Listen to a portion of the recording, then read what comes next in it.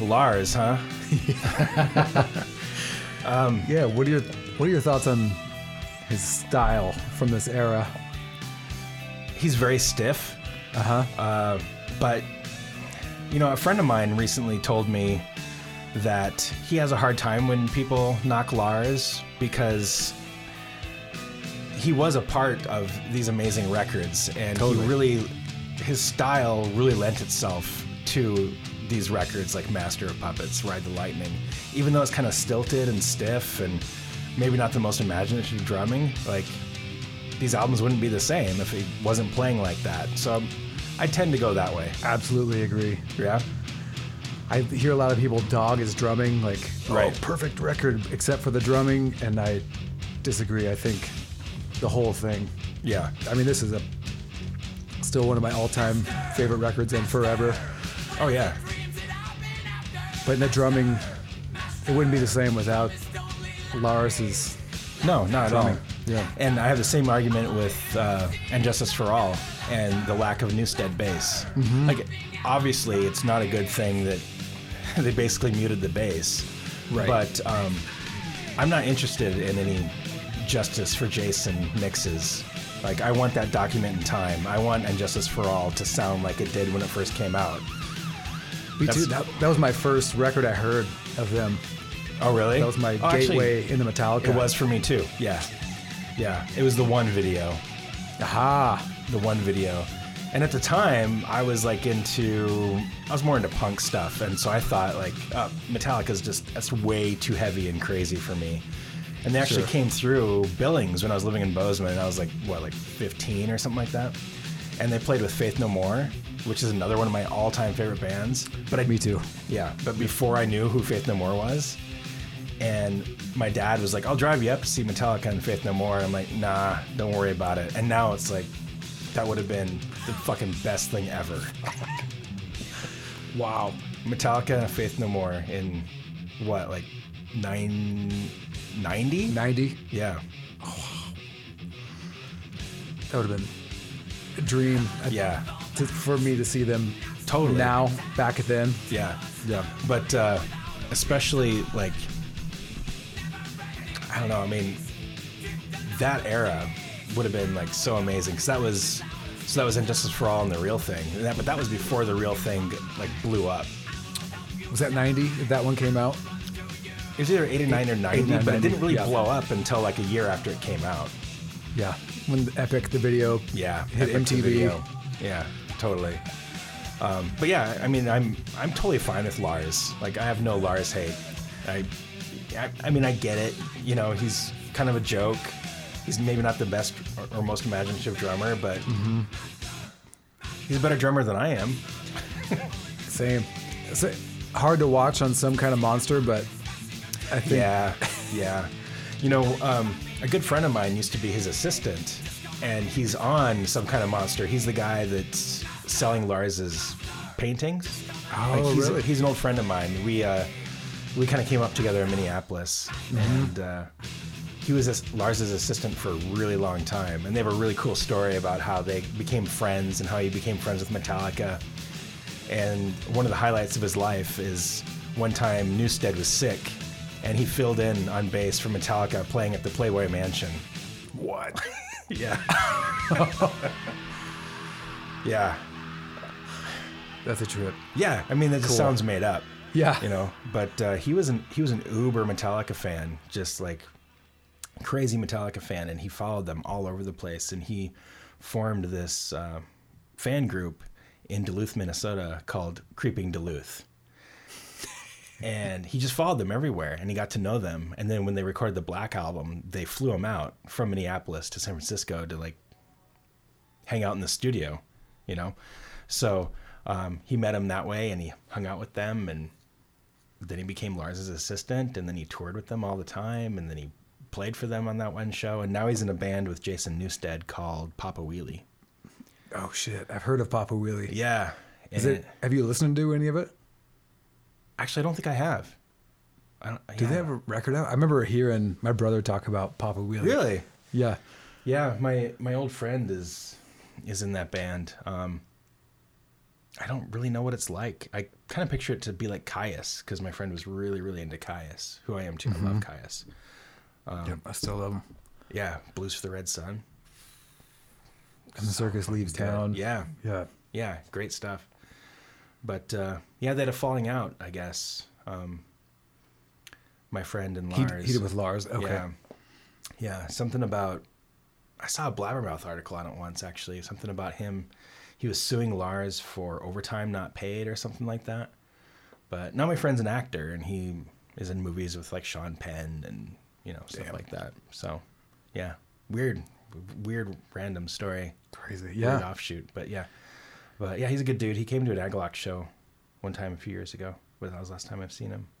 Yeah, good guy, Steve Wigg. Steve Wigg. Yeah, Cool. Yeah. So anyway, that's Metallica. Have you heard that band before? Man, I can't get enough. I was thinking back to the first time you and I hung out at Slow Bar. Yeah. And we're talking music and a lot of the stuff we grew up listening to and still loved. And we were talking about the Ramones. Yeah. And I was listening to this band, Occulta Karate, and they kind of hit me like Dark Throne meets Ramones. Wow. Okay. But with this just awesome atmosphere. And this is off the new record. The song's called World Peace. Okay. Anyway, I thought of you the first time I heard this. How do you spell this? Is this a cult of? Occulto Karate. So it's like Okay.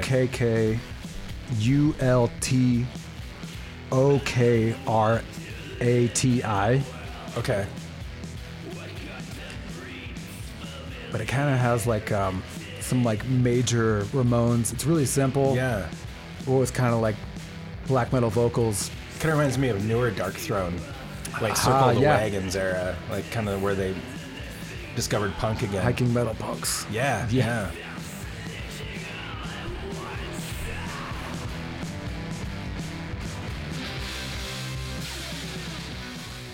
Oh yeah, this is awesome. What's the record called? This one is Raspberry. I think it's Raspberry Dawn. Raspberry Dawn. Okay. Yeah. I thought I said dong. It's Raspberry in season. Dawn. Raspberry Okay. Dawn. Yeah, it's in season, the Raspberry Dong. The cover looks like that. Oh, wow. Do you know where these guys are from? I think they're from Norway. That makes sense. Definitely Scandinavian. Let me see. Let's look this up.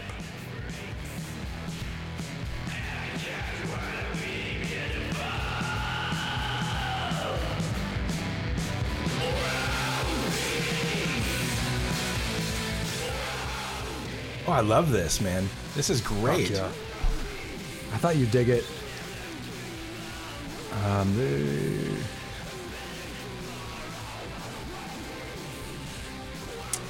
Norwegian.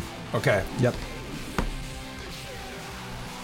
I'm going to have to check this out. That's awesome. Yeah. Has some like dark wave kind of Yeah. keyboard stuff in Yeah, there. I love the keys. I love the noisiness of it. Mm-hmm.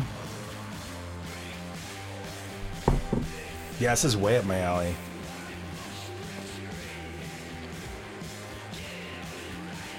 I think they won like a Norwegian Grammy. Oh, really? Like maybe a couple albums ago or something like Okay. that. You said it's with 2 Ks? Yeah. Okay. Yeah. OKKULTOKRATI. Occulto Karate. Damn. Okay. Yeah, Yeah. I'm going to have to hunt this down. This is rad. Good stuff.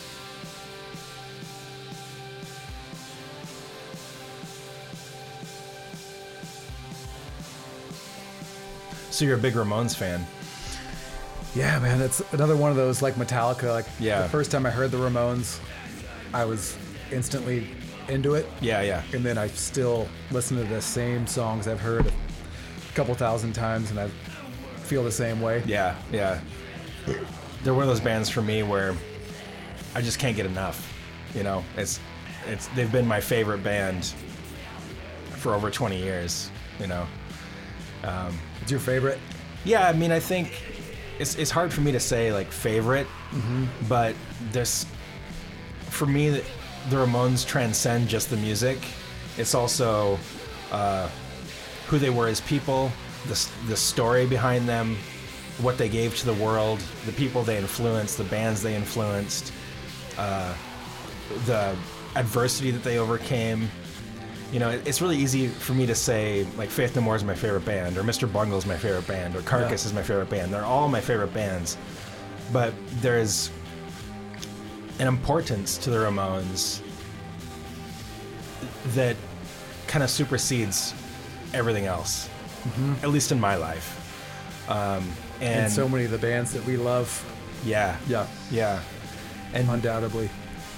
Just that point in time, you know, mid to late 70s, New York City, the CBGBs, that whole movement fascinates me. And Dee Dee Ramone just fascinates me as a person, as an artist. Such a kind of uplifting but heartbreaking story at the same time. Really? And I don't know much about their personal lives, I guess. I know too much. Yeah. You know, if you look at my bookshelf, it's like tons and tons of books on the Ramones. I have a problem where I don't read anything but books about the Ramones. I mean, it's almost true, and it's kind of to a ridiculous point. But you know, Dee Dee wasn't the smartest guy in the world, but he was a brilliant lyricist, brilliant songwriter, brilliant artist all the way around. You know, died of an overdose, unfortunately. So, you know, overall kind of a sad story. But, you know, those guys came from nothing. And they became like one of the biggest rock bands to ever exist. Yeah. And they influenced legions of people, even if people don't know that they were influenced by the Ramones. You know, it's like, it's a band like Sabbath. Like you can't even quantify their influence. That type of stuff just fascinates me. Like, I adore Faith No More with every fiber of my being, but I can't say those same things about Faith No More. Right. You know? Or Carcass. So yeah, Ramones for me are huge, just absolutely huge. And I went to Joey's grave and Dee Dee's grave. In New York? Not Joey, Johnny in Hollywood. They're buried in Hollywood. Oh, cool. And went down there about 2 months ago or so, and it was kind of like a pilgrimage for me. I just get there, sit there in front of Dee Dee's grave, and it was cool. It was very cool. But yeah, they were beyond important to me. Yeah. So yeah, the more I listen to them, like nowadays, it sounds, I hear more, maybe even more complexity or genius to the songwriting. Oh yeah. When it used to seem even simpler to me. Right. I heard it before. Yeah. Oh, it's just simple and perfect, but now I listen to it and it's like, man, there's some real genius stuff happening. Yep. Yeah, totally. And the more I listen to it too, like, the lyrics are so subversive, especially for that point in time. Just totally different than anything else. And you know, Johnny was way into like 50s music, like the Bay City Rollers and stuff, and they wore it on their sleeve, even though they were this quote unquote punk band. You could tell that they loved like that 50s, you know, like classic rock and roll too. Right. And I love that about them. And I love that like Dee Dee was in the Gigi Allen band for a while, and Dee Dee had a rap career, and yeah, I mean, they're just all over the place. Wow. And yeah, just fascinating group of people. And have you heard Joey's last record, his solo one? Nope. It's heartbreaking because it's right before he died, and the title is "Don't Worry About Me," and he does a cover of "What a Beautiful World," and it'll just tear you up. Yeah, I mean he died months after that, like 2 months after he recorded it.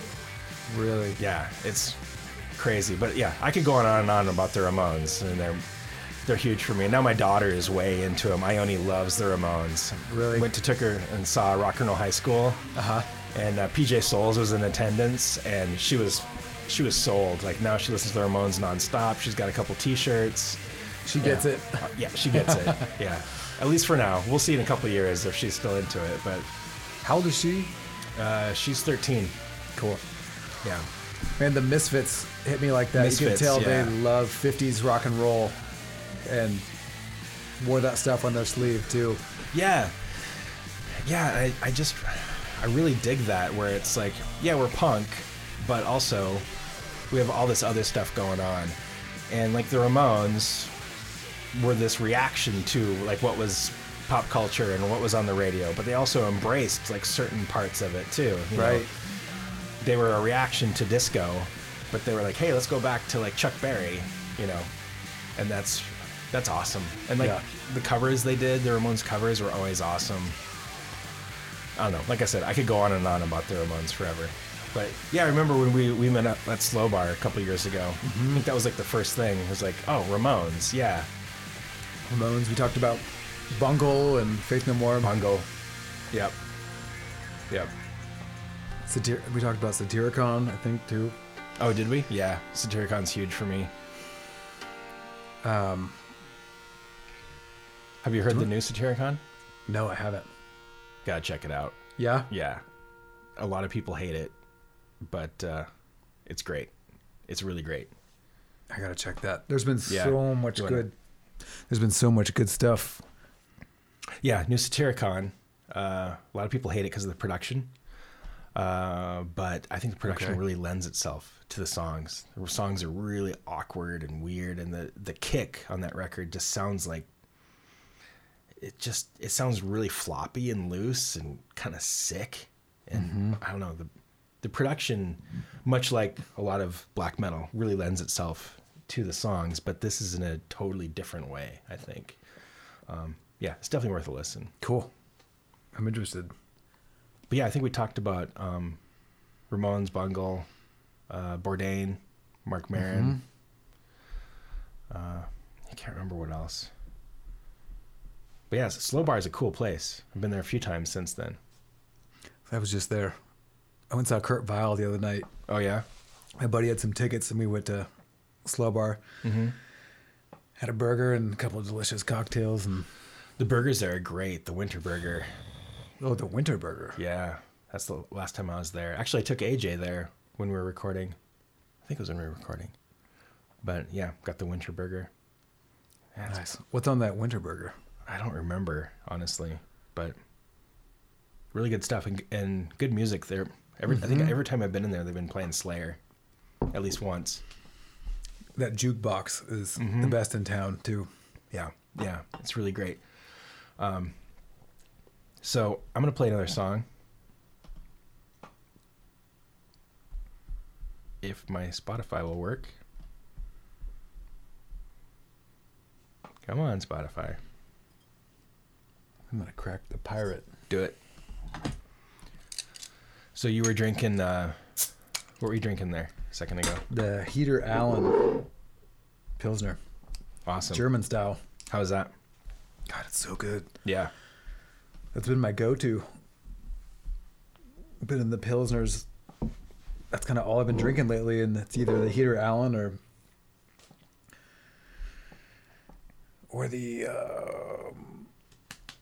the Bowie. Oh, Check. yeah. Yeah. I love that one too. I like Bowie a lot. I love their IPA. I love their Pilsner. It's good stuff. Okay, here we go.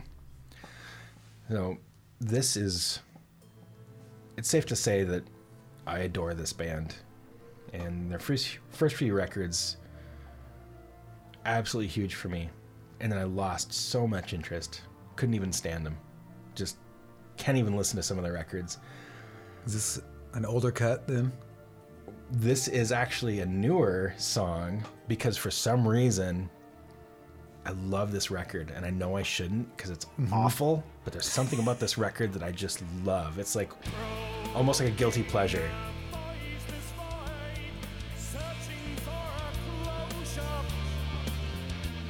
Who's this? I haven't told you yet. Does it sound familiar? It does. The vocals sound familiar Yeah. to me. The vocalist. Okay, here's how much I've lost track of this band. Is they've gone through a few different vocalists, and I can't even remember which vocalist this is. But it's the only reason I like this record is because of the vocalist. But man, their first couple records like blew my mind. Like, Who is it?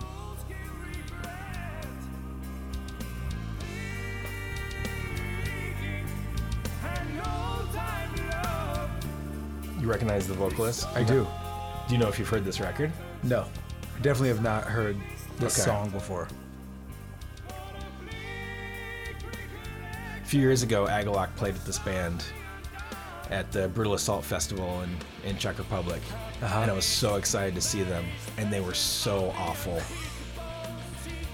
They were embarrassingly bad. Bummer. The drummer is Hellhammer. Mm-hmm.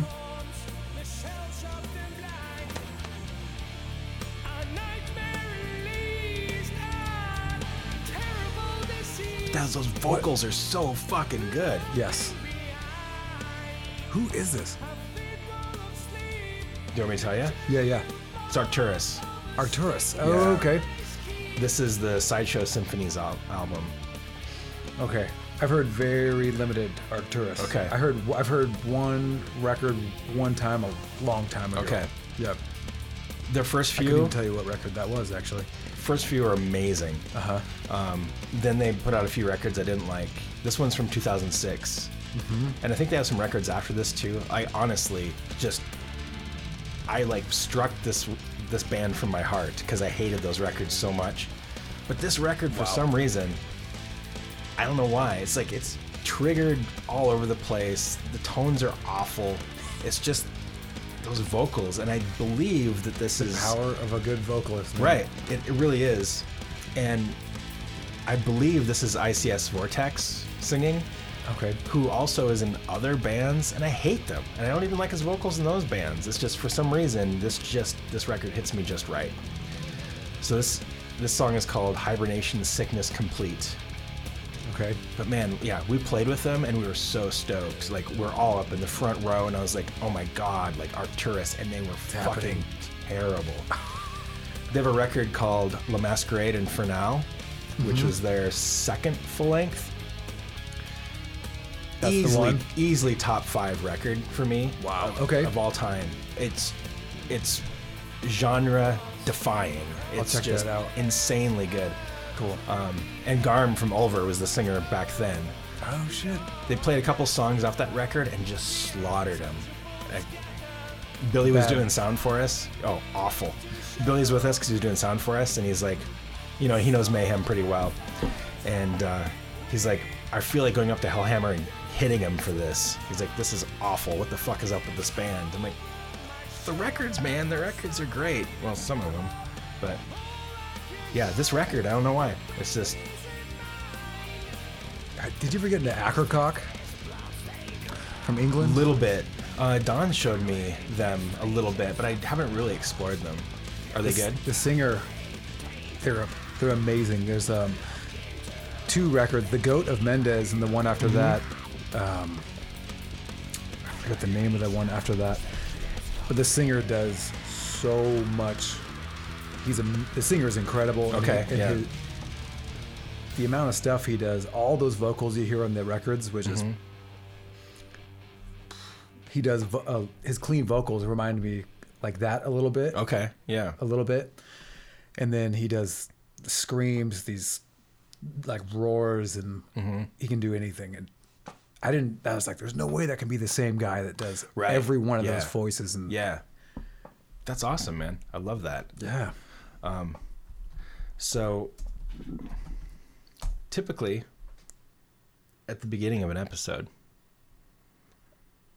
I introduce the guest. Oh shit. And I didn't do that because we were too busy listening to Metallica.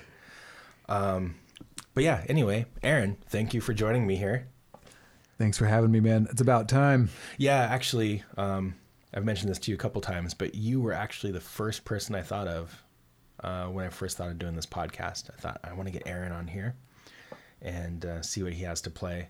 But it just never worked. You're always like on the road, or I'm busy, or I'm on the road, or something. We got crazy busy there for the last year. Actually, it's been kind of like nonstop. Yeah. Working on that record and then touring and Right. So when did Our Raw Heart come out? That came out June 6th last year. Oh shit. Okay. And then Yeah. we left for tour a couple weeks after that, and then toured 4 out of those last 5 months. Mm-hmm. So, and we'd be in town for like a week or 2 weeks, and then head back out. And America and Europe, right? America, yeah, Yeah. we did a big 5.5 week U.S. trip, and then 2 shorter ones, and then Europe for Okay. 6 weeks and a couple days, and then Damn. Do you know how many shows that was total? oh man, 34, 32. It's almost 80 shows. It's Damn. like 78, 79 shows. Yeah. Wow. Yeah. That's intense. We usually spread it out a lot more through the year. Right. So that was the most we've done in such a short period. Why'd you hit it so hard? Just to promote the record? It's just the way it lined up this Yeah. time. I don't know. We usually will do like, we always do these big long tours, which we're talking about changing that up and doing a shorter tours more frequently. But we Yeah. usually do like a 6-week trip and then Right. not do anything for 3 or 4 months and then do another big one. And then, but this time we just crammed them all together. There was a lot of offers and we just kind of Just did said it. yes to a lot of stuff. And Yeah. Yeah. a lot of our friends that like Bell Witch, we want to go out with them, and the timing worked out with that. And then in Europe with Wehadod, the timing worked out with them, and Is that It how just it's kind of- pronounced? Wehadod. Okay, good. Because Yeah. I keep hearing people say Weege dude. Weege dude. Yep. I'm like, I'm not down with that pronunciation. Wehadod is how they say it. Okay. Yeah. So did you feel like it was beneficial to like hit it that hard, or do you think it's better to? I don't think so, man. It was Yeah. too much, too soon. Yeah. I mean, I've never done that. The most I've done is 4.5 weeks or so. And man, but at least for me, after 3 weeks, I'm starting to hit a wall. Same. I feel like once we hit the month, we're all kind of feeling like, okay, Yeah. we're ready to go home now. And then it's always 2 more weeks or at least another week and a half. Right. So I think we're going to trim them down and maybe do 3-4 weeks tops and just do them a little more frequently and Yeah. not spaced out so much. Right. So you did America and then Europe? We did America, then we did a short American trip, then we did Europe, and then we came back and did 10 shows up the West Coast, Oh, cool. which Yeah. we did those shows with you guys. Right. So And that was the very end of it. yeah, so Karada joined you in San Francisco at Slim's, and then we did our own show in Seattle. And I think that night you were in Bellingham, maybe I the think night so. before the Portland show, Yep, I think so. and then we joined up again in Portland. That was awesome, Which man. was That was a amazing. great show. That was fucking was a- great. That was my favorite show of those 10. Really nice. I guess that was 10 days, eight shows in 10 days. Yeah. That was my favorite of the 8. Okay, That Portland nice. show with you guys. I love Star Theater, Me too, man. and That was our first time playing there. oh, that's right. But yeah, I've been to Travis a told me lot that. of shows yeah. there. Yeah, I've played it a few times. Agalak used to play there quite a bit. Well, not quite a bit. I think we played there like 2 or 3 times. I know I'd seen But- you guys there twice. Oh, really? Before. Yeah. Yeah. Yeah, it's a great venue. The sound there is always great. I love the stage. It's just, and it's great to play a hometown show and pack it like that, and it's just awesome. And it was great for Yeah. Karada. It was great for us. Thanks for having us on those shows. That was huge for us. It was a pleasure having you guys. And actually, when we first started talking about even making Karada, basically the first thing out of all of our mouths were like, we want our first shows to be like with Yob on the West Coast somewhere. Like that would be perfect. Awesome. And it just happened. Accomplished. We didn't even like chase after it. It just kind of happened, and that was amazing. So yeah, that was great. So in Europe, did you do like any of the big festivals or anything like that? We did Desert Fest this time, which is not huge. Desert Fest is in Desert Fest Antwerp. There's Desert Fest. In California, right? There's Desert Days in California. That's what I was thinking of. Yep. Okay. So there's Desert Fest Berlin, Desert Fest Antwerp, and a Desert Fest, I think London. Okay. And we did this one in Antwerp, and that one's probably like, I think it's probably like 4,000 people Okay. ish, Nice. like Roadburn ish size. Yeah. Roadburn's great. How many times have you done Roadburn? 3 different years. So we played 2 sets in 2010, two sets in 2012, and 2 in 14. Damn. Okay. Yeah. Jeez. That's And insane. it's the best. Yeah. That- Yeah. I've only done it once, but I'm hoping to do it again. Yeah. I mean, it's just another level as far as what they bring, like the kind of bands they bring out and the organization, the Yeah. back line. Oh man, the backline, that was amazing. You show up, and I remember like somebody approached me and they're like, bassist, and I was like, yes, and they're like, okay, you have this to choose from, and then somebody just wheels it on stage for you. It was it was amazing. It was like having a personal shopper for amps. Yeah. They make it so easy. Yeah. It was like no worries. I didn't have to haul anything. I just pointed. I was like, here you go, SVT, That. just this, blah blah blah.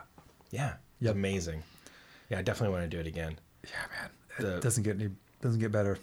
The night that Agalock played was the most insane lineup ever because it was Disembowelment. So it was actually Okay. Dusk. I believe they were billing themselves as Dusk at the time, playing Transcendence into the Peripheral in its entirety. And then it was us. And then it was... I can't remember the exact order. Killing Joke, Ulver, and Voivod. What? Yeah, all on the same stage. It was insane. That's Roadburn for you. Yeah, I mean, That diverse of lineup. it was spanning- totally crazy. Yeah, and we were just humbled by all of it. I mean, Disembowelment was huge for me as a teenager, and then not to mention Voivod, Ulver, and Killing Joke. Killing Joke. God. Like as an audience member, I would be stoked, but then just to even like play that same stage the same night, I couldn't even make up that lineup. That's No. insane. So yeah, one day, hopefully That's I like will one- make it back there. That's like one of those flyers you see on the wall and you're like, oh my God. Yeah, If I could yeah. have been at that show. Oh, yeah. Or let alone play that fucking show. Seriously. Yeah, Aesop has an awesome poster on his wall. It's from Ostrava. Is Ostrava Austria or Czech? I think it's Czech Republic. I can't remember. I'm not familiar. But it's from like 89, and it's Pungent Stench and Carcass. I never heard Pungent Stench. Yeah, you don't know Pungent Stench? No. They're not the best band in the world or anything, but their first 2 records are really great. Their second one is called Bencott Buttering. Uh-huh. They're one of those kind of like Eastern European, kind of silly death metal. Not silly, but just borders on silly. Definitely worth checking out, though. Cool. Happy Rebirth Day is the one to check out. Okay. That's a great song. Pungent Stench. Yeah, Pungent Stench. But yeah, those classic flyers like that, when you see that, it's just like, oh. Going back to CBGB's, like see some of those flyers. I'm like, holy shit. Like, They Might Be Giants opening for the Ramones in like 78 at Oh my God. CBGB's. Bad Insane. Bad Brains. Bad and Brains. Talking Heads. and- Yes. Oh, Blondie. That would have been so killer. But anyway, yeah, back to Yob. So you played some festivals. Did you do any of the big like European festivals? No, they were all kind of on the smaller side. Yeah, We played okay. this festival. Man, the name's escaping me. That was in Warsaw. I cannot remember the name of that festival. But I'd broken a tooth on that tour. Oh, When we were in Helsinki. okay. I was eating, I had a bag of walnuts and I bit down on a shell and broke a molar into pieces. But it was a crown that I had put Okay. on. And luckily, the molar or the tooth was, the bottom part was still okay. So Yeah. I got a new crown, put Yeah. on in Warsaw and Wow. played a festival. Yeah, Aglock had a similar story. We were in Paris, and have you ever played that little boat on the... Petite Bain? Yeah, Petite Bain. Petite Yeah. Bain, Petite Bain. Yeah. Yeah. We Yeah. played there this trip. Oh, did you? Okay, yeah, we played there last time Aglock was in Europe, and the catering, they had, you know, bread and cheese and olives and all this. And John made a sandwich with the olives in it, didn't realize the olives had pits in it, and bit into it and broke his tooth in half. Oh. And had to like get like emergency dental work, but it was Europe. So we brought like 50 euros. Yeah, I mean, we literally brought like 10,000 euro with us just because we're like, we have like, his mouth was like kind of swelling up and he was in pain, and we're like, we can't cancel this show. Like, what are we going to do? And they, you know, gave him some things, and they gave him like this temporary fix or whatever. Yeah, it was like, I think it was less than 50 euro. Wow. But, you know, as Americans, like, we showed up with like all of our money, basically. Yeah. Like, fix this problem. And they're like, oh, it's not a big deal. Like, this is going to be at least $5,000. Yeah, but no, it was like 50 euro. But he was in pain for a little bit, and then we played the show, and it was fine. But yeah, definitely the only time I've played like a weird houseboat type of thing. That place is so cool. And Yeah. they're shutting it down. Yeah, I think I heard that. They're turning it into a spa, I think. Really? Yeah. Weird. It's not shutting it down. They're just not going to do shows anymore. Yeah. Huh. That's too bad. That was a really cool experience. Yeah. Super cool. I remember I kept getting these feelings like I was, you know, the boat would kind of shift. Uh-huh. Mm-hmm. Remember while we were playing and rocking out, and I was kind of drunk on stage and kept feeling like, man, am I like drunker than I feel like that I Right. should be? But Yeah. I'm like, no, I think the boat's just moving. Yeah. It's just like rocking. Yeah, we definitely had a little bit of that too. Yob never did like 70,000 tons of metal or anything. Nope. No. No. Yeah, Agalot got offered that once, but it's weird. It's a weird situation because you're offered like a certain fee and a certain accommodation, but only for the night that you're playing. But then you're stuck on the boat for the rest of the week or whatever it is, you know? So Yeah, that was a week or so. yeah, maybe not a week, but however long it was, we're still stuck there, you know? Yeah. So we're like, you know, we obviously didn't do it, but I don't know if that would be the same or if the boat's so big that you don't even notice like the shifting of the seas and stuff. I don't know, but I get that seasick. oh yeah, I have to take Dramamine. Yeah, or I yeah, just start uh-huh. puking. yeah, no, I'm one of those people. yeah, it sounds awful to me. Like, Yeah. like a cruise, and especially like a metal cruise filled with like Broken Hope cover bands for 3 days. I don't know if I could do it. Partying. Oh yeah, too much beer, not enough food. I don't know. At sea.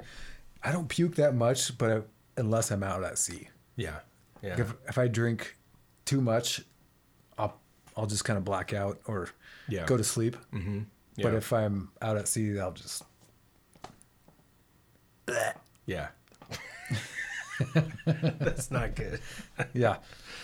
Wow. So what's so Our Heart did really well. You got a lot of Yeah, people were number ones. People were stoked on lists. it. Yeah, that's Yeah. great.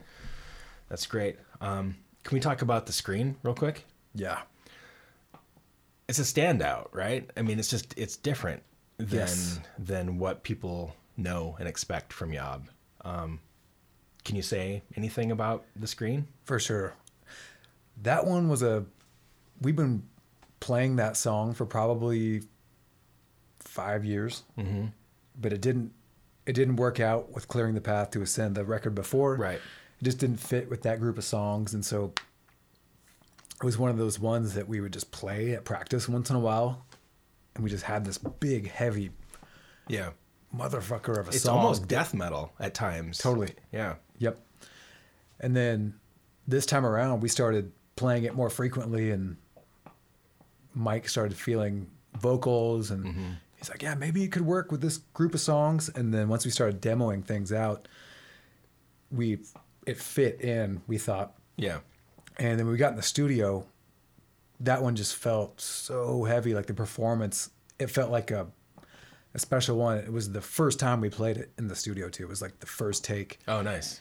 And then we played it 2 more times, and then listening back to that first one, it's just got the right amount of like uneasiness to it. And Yeah. so that one, It's weird. It's really unsettling song. I know what you mean. And for us, it's definitely a standout. It doesn't sound like another Yob song, really. I mean, Mike does some of that triplet, Right. kind of slower death metal, like almost Morbid Angel. But as far as like kind of like rooting a song in that, we've never done that before. And Yeah, I was surprised when I heard it. really, You'd never played it live? never. First time we played it live was after we'd recorded the record and we played Sabretooth Festival. Okay. Wow. Yeah. And I was a big, I'm always telling Mike and Travis, I'm like, we got to play this song. Like, we got to Yeah. do something with it. Cause Yeah. we'd play it in practice and I'd be like, damn. Yeah. Oh, it's heavy. Yeah. It's really heavy and really remarkable. You know, it's just, it comes out of nowhere in a good way, you know? And then seeing you guys perform it too, it's like, it makes so much sense within your set. Good. But it's yeah, just, I feel like that too. yeah, but it stands out, but it just seems like a different avenue than what you usually do. And yeah, especially seeing it live, just awesome. And Yeah. like I said, just not expected. It was really cool. It's a fun one to play live. Yeah, I imagine it's especially that the way it starts kind of builds, and yeah, and Travis just in there, just hitting so hard and so good. So much space. Yeah. So, do you have plans for the future? We're going out with Voivod. Oh, that's right. I forgot about that. In Amun Ra. We Yeah, leave March that's 27th. awesome. Yeah. Okay. How So long is stoked that? about that. March 27th through April 20th. So almost a month. But a little more humane trip this time. About 3.5 weeks. Okay. And it starts in Minnesota. You're not playing here, are you? No. I don't know why. I mean, I'm glad it's a short tour, but I'm bummed that we're not doing the Northwest. Yeah. I would love. I've never seen Amun Ra. Neither have I. Just on YouTube. Yeah, me too. Only on YouTube. I've watched him on Roadburn or at Roadburn on YouTube. Same. And Voivod, I've seen Voivod twice. I saw him a couple years back at Hawthorne when they toured with 8 Bells, actually. And Oh, damn. They tour with 8 Bells. I forgot about that. Yeah. And then I saw him on the Outer Limits tour way back in the day, Whoa. which was cool. I love that record. Yeah, it's a great record. It's no Angel Rat. Angel Rat, that's the... I've never heard Angel Rat. Really? You don't know Angel Rat? Okay. Which is... You should revisit. You should go to... Yeah, check out Angel Rat. That was right before Outer Limits. Ben Stoller's favorite record. Our sound guy, Ben. Yeah. His favorite is Angel Rat. Really? And Outer Limits. Like favorite Voivod or favorite... Favorite Voivod. Okay. Yeah. My favorite Voivod is Nothing Face. Nothing Face and Dimension Hatros for me. Yes. Those two. The first one I heard was Nothing Face, and Me too. it's kind of like Injustice for All, where every time I hear it, I'm like, oh, it's just as good, if not better. Well, Nothing Face is almost a perfect record, I think. I mean, it has everything. And their cover of Pink Floyd is perfect. Like, perfect. I'm so glad they keep playing that live, Yeah, and too. they do it so well live, too. Yeah, so I've only seen them twice. Oh, no, I played with them at Roadburn. I saw them then, too. I keep forgetting about that. Right. Was that 2014, I'm so bad with years. 2012? 12, 13, something like that. Yeah. I have that set they played on vinyl from Roadburn. It was probably, they did 2 sets. They did one with us and one the next night. Oh, okay. Was it like a best of, or was it Dimension Hatros? It was the best of. It must have been the set they played with us then.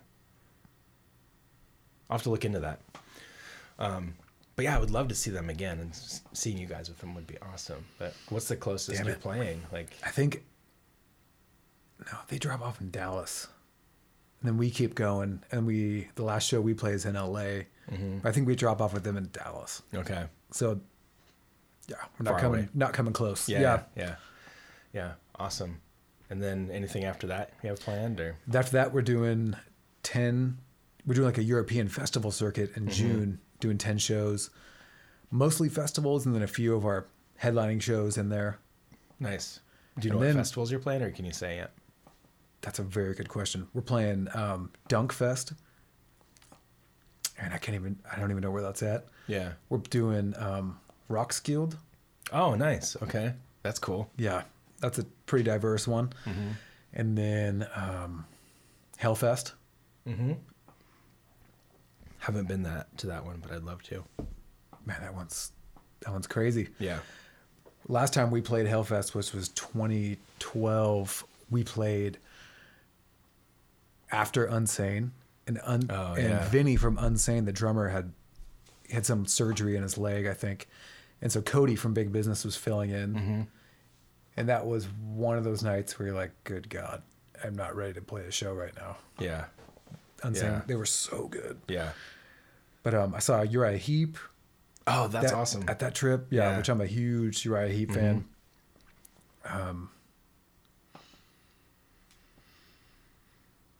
Yeah, so many bands. It's hard to remember who was playing. Yeah, that's how Else was those playing that things show. Yeah. always are. Yeah, I have a few experiences like that. Agawak played Summer Breeze, and we played right before Death, and we were hanging out with Gene and Chuck's replacement, basically, and Chuck, I forgive me, I don't know the guy's name, but basically the stand-in for Chuck, I guess, is playing Chuck's old guitar, like Chuck's actual old guitar. So he was like passing it around amazing. to us, and like we all held Chuck's guitar, and Gene and Aesop were comparing drum sets, which was hilarious because Aesop plays with, a very small kit, and Gene's is like 3 kits taped together. Yeah. Yeah. And it was just surreal. Like we got off stage, and then they, like, how those festivals are. It's like there's like no downtime. Like Right. we got off the stage, they get on the stage, and like as I'm putting my bass in my case, they launch into Pull the Plug. And Damn. I'm just like, this is so surreal. And then this little van comes up to grab us, to take us to where we're staying, and then they launch into the Philosopher. And I'm like, I kind of want to, can I go back and actually watch Death? Like, that would be cool. But then we're driving past the other stage, and it's Amorphous playing Tales from a Thousand Lakes in its entirety. I'm like, God. so can I stop here then? Watch that maybe too? Which festival was this? Summer Breeze. Summer Breeze, Germany. okay. Huge. 20,000 people. Wow. Yeah. Yeah. Insane. Monster. Monster. Just huge. That trip we played a couple of large festivals and saw some really interesting stuff, like modern day Sepultura was interesting. With Max or No, okay. with Derek that guy. Green or Derek, whatever his name. that's right. Yeah, and they killed it. Awesome. I mean, it's not Max, but I never still. seen him. So I heard a rumor: is Max playing with Sepultura again? He's playing with Igor, and Uh-huh. they're doing. I don't think they're calling it the Cavalera Conspiracy. I can't remember what they're calling it. I remember Cavalera Conspiracy, but I thought it was they were gonna do like a Sepultura tour, which was like Yeah, they're doing it. They're playing all the classics: Dead Embryonic Cells, Oh my Herself, Stronger Than Hate. All that. that And is my dream. they're come true. killing it, man. They're killing it. Look it up on YouTube. Like, it's Max and Igor and a couple other people. I don't know who they are, but they're killing it. Not Paolo and Andreas. I don't believe so. No. Okay. No, it's not That would be my- Sepultura. that would be that my would be dream. awesome. Okay. I was lucky enough. I saw Sepultura a couple times on the Arise tour, and no, I never it did. wasn't And- Arise. No, it was right before Chaos AD. I think it was technically Chaos AD, but they were fucking incredible. Have you ever seen that Live in Barcelona video that Sepultura did? No, I had Third World Chaos, the VHS, Uh-huh. and my brother and I would watch it every day. Yeah. Sometimes multiple times Oh, a day. man, yeah. Every day. One of the best bands to ever walk the earth. Yep. I always argue that if Sepultura didn't write Roots and they wrote a logical progression to Arise, they would have been bigger than Metallica. Because Arise, I can see that. Arise is Master of Puppets level quality. Yeah. Agreed. And Chaos AD was the first record I heard by them. So I went back, and then Arise and KSAD were my two.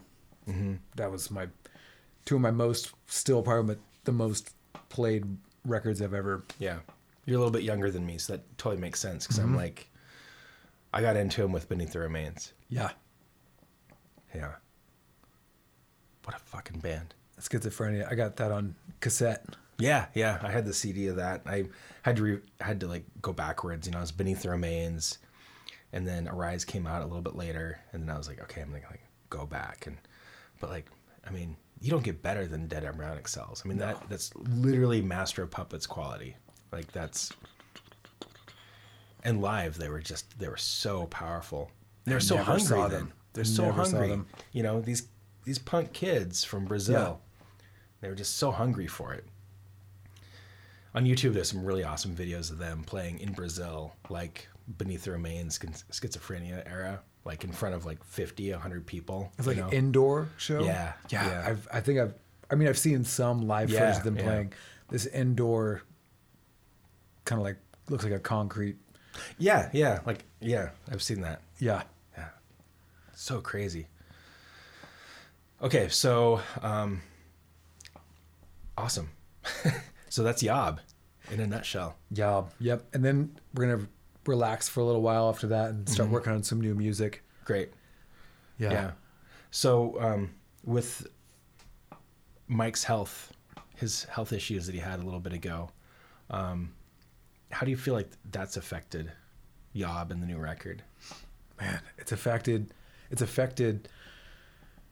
far as tour goes. Mike's kind of a different, he interacts with people differently now. You know, he's still very generous with his time and loves hanging out with, you know, the bands, whoever we're playing with, you know, where we're at, the people that are around. But he has just kind of like, I guess he's still kind of figuring out. Something's changed in there, and he's figuring out like this new dynamic that he has with touring and playing live. Something's changed, and I don't think he can quite put his finger on it, but it's taken some. He's feeling it out. Yeah, and he took extra good care of himself, so he was healthy the whole time. He felt great, but coming from him, he was definitely like, it's not the same. Like he'll do interviews and hanging out with people, and I think he gets overwhelmed a little easier. Yeah. With attention. Yeah.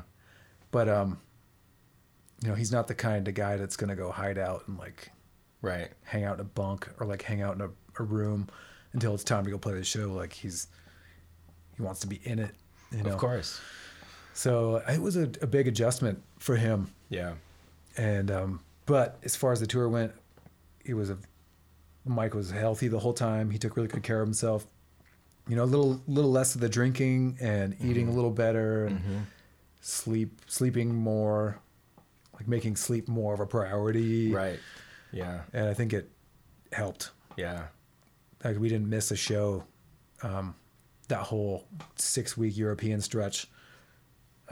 His voice, we had to cancel a couple shows this year, but he had some laryngitis. Yeah, I read about that. Yeah, but I don't know where that came from. But he's over that now. His voice is feeling strong. Yeah, I guess we'll see, man. Yeah, we'll see. Yeah, it's crazy. That's scary shit. Yeah, and that's you know, I know that it kind of brought a lot of attention to the band too, and that must be a weird position to be in, especially for him. Totally. And again, started really grinding on him. Yeah, I imagine. It was kind of all that a lot of the interviews wanted to talk about people in person. It's like, talk about this sickness, this thing that he had overcome and that he's moved on and grown out of, and they want to keep talking about it. I think it started festering in his brain. Like he's like, let's talk about anything else. Right. Than that. It was a thing. I overcame it. It's done. Yeah. It doesn't define me or the band. Exactly. So let's move on. Yeah. Yeah. I started to feel a little bit of that just because I know you guys, and I kept seeing all this stuff, and I was like, oh, you know, Mike this, Mike that, Mike this, Mike. The surgery. Yeah. Yeah. And in the beginning, I mean, it is powerful stuff. And of course it informs him as a person, and it informs the music that he's writing. Right. But, yeah, it did get a little bit much, even from my point of view, you know? So.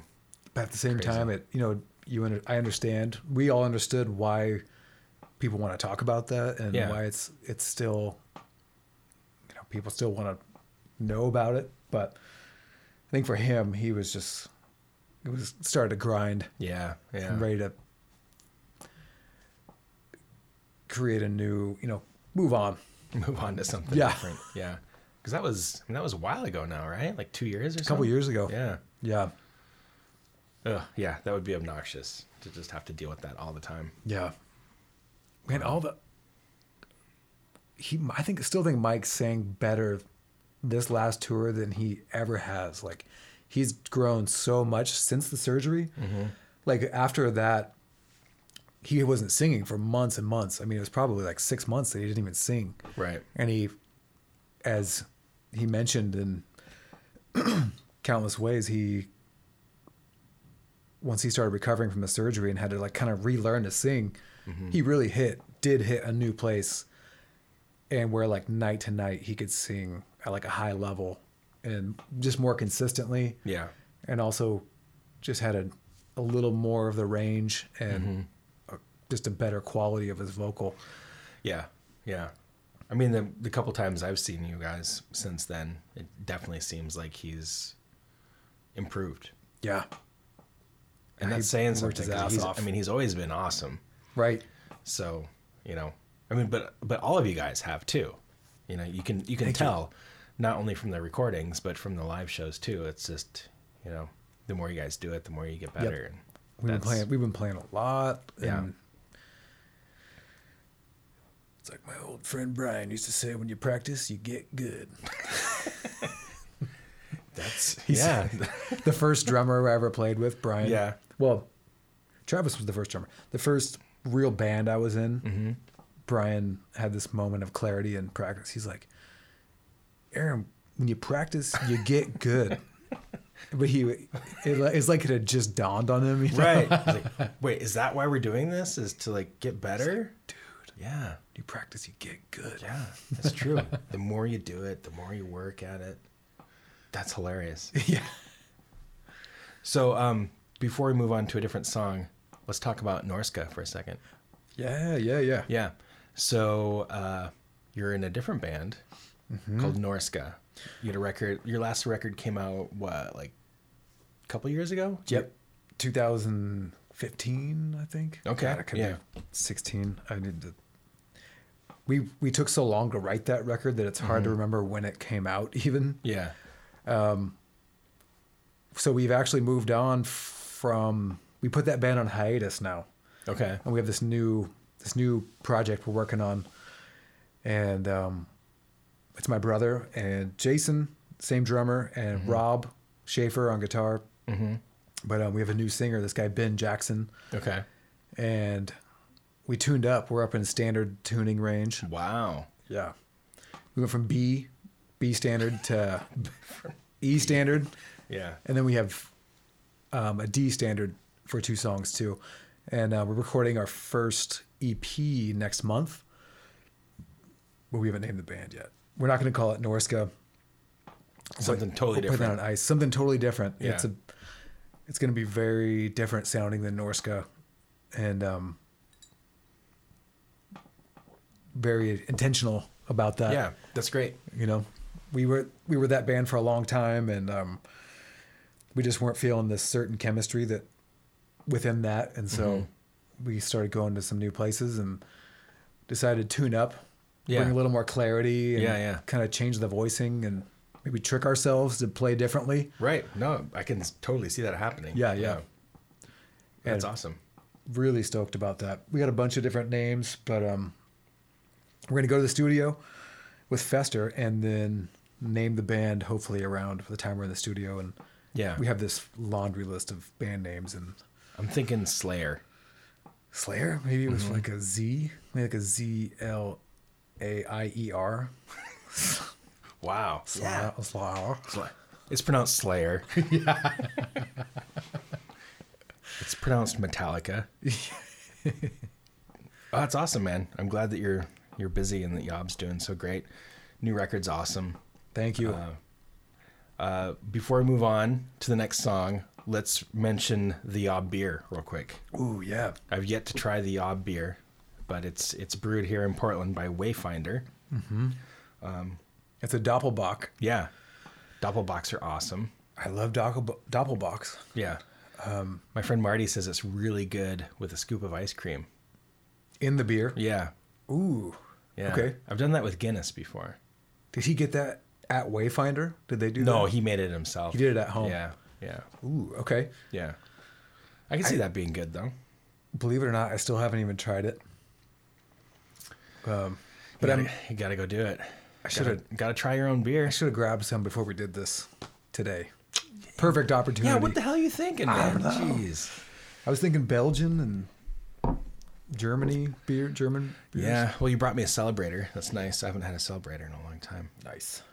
Yeah, I'm anxious to try it. Do you know? It's in cans, I know. I'm going to bring you a couple. I'm getting a case, and Orion says to come by anytime. And Okay. Yeah, I'd love to have a couple. I know you can get them at Belmont Station or just Wayfinder. Yeah, I love Wayfinder too. So, did you guys have any input in that beer at all? We did. Nice. But all we told them was we want a Doppelbock, and we wanted it to be German and dark, but not so dark. Not so heavy, kind of dark, but light. Right. Yeah, yeah. Yeah. Yeah, like a German Dunkel or something like that. Yes, Yeah. exactly. Yeah. Awesome. Yeah, We've been really into those. My buddy Marty loved it. Said it was awesome, but said the ice cream really made it good. Damn. So, yeah. Cool. Yeah. Have you been to New Mexico before? I don't think so. I mean, I've been to Albuquerque to play a show, Oh, yeah. I have too. Yeah. but I've never like checked out New Mexico. No, but that's actually on my list to check out. Dude. My mental list.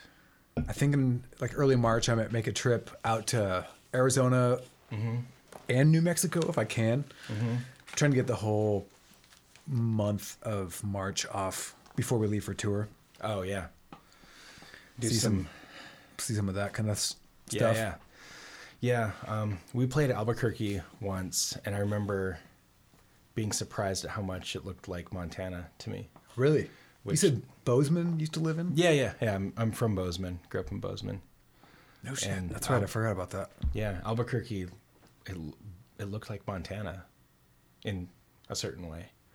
But yeah, I mean, it seems like a cool place. I keep telling the family, like, it's a cheap vacation. Let's go to Albuquerque for vacation. Just for like a few days, get an Airbnb and just check out the town, you know? You can get flights for like $100. Yeah, easy. So, yeah, I don't know. Maybe one day we'll do that.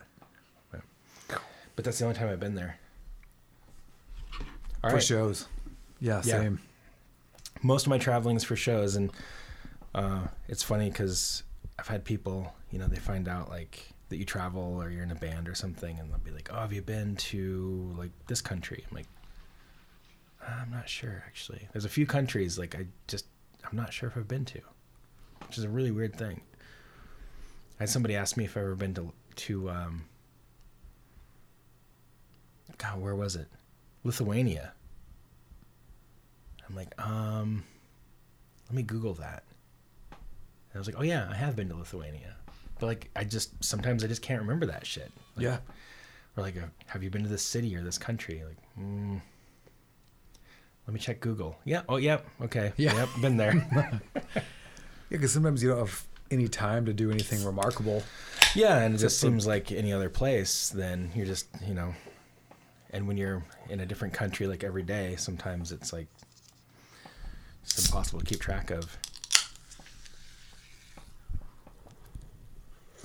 All right. So it's good to have these conversations like we're having. Yeah. Because all of a sudden you remember memories that you haven't even thought of since the time they happened. And Totally. Yeah.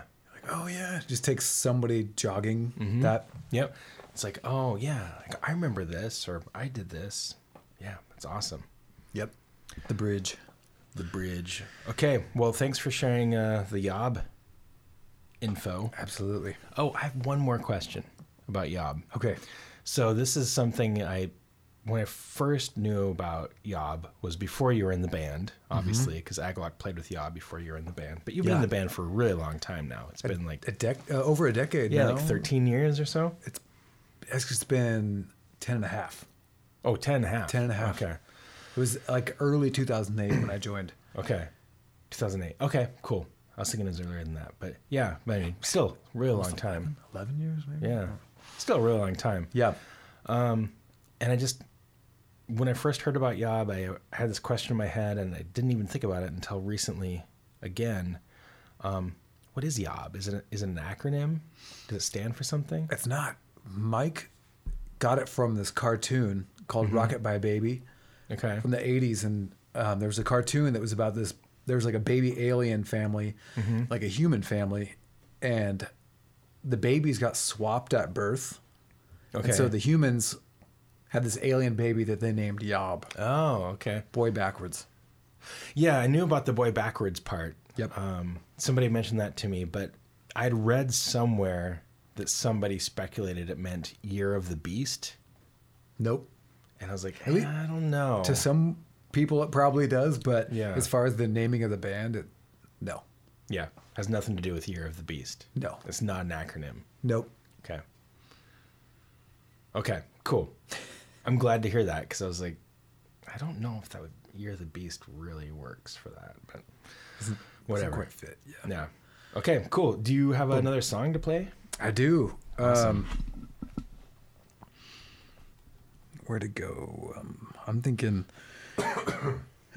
So, I'm just gonna play a track and then I'm not gonna tell you what it is. Do it. Yeah. Okay. That's usually how we roll here. Cool.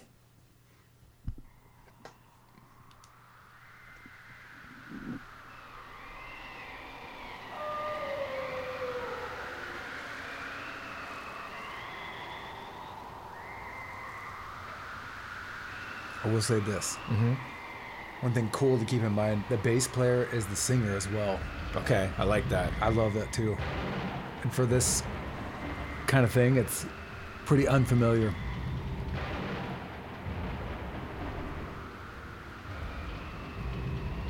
It's got to be Rush then. There can only be one. Yeah.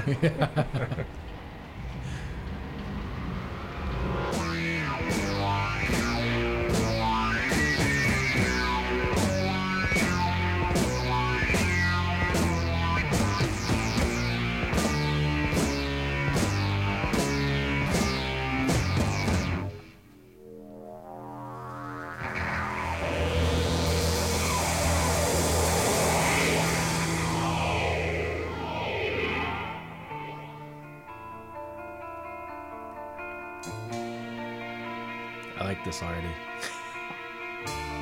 Had you at the Mellotron, huh? Totally.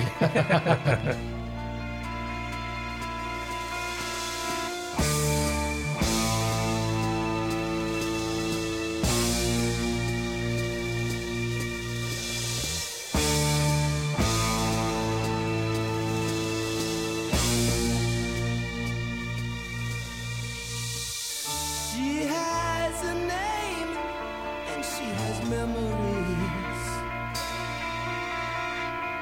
She could paint fine pictures of her used to be's. She is on the road to Hades and she can't see why. Queen of all the midnight ladies dealing in their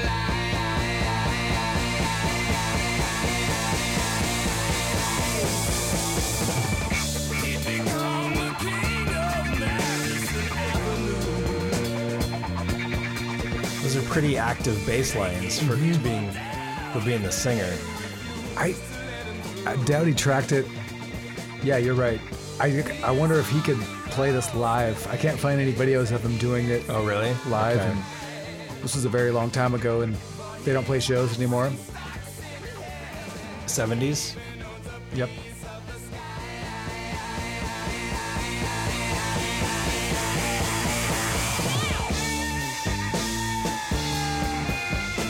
So obviously somebody that wasn't touring a bunch. If you've never seen videos of him playing these things. You're probably right. I'm not sure. I know he used to play bass for Rick James for a little bit. Oh, okay. He played with Crosby, Stills, and Nash for like a small stint. Okay. He played in a band called Heavy Cruiser. I don't know that. The bass player's name is Neil Merriweather. Okay. That's the name of this project too.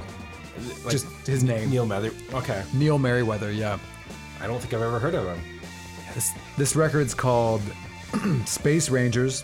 Uh-huh. And this track is called The Road to Hades / High Altitude Hide and Seek. Okay.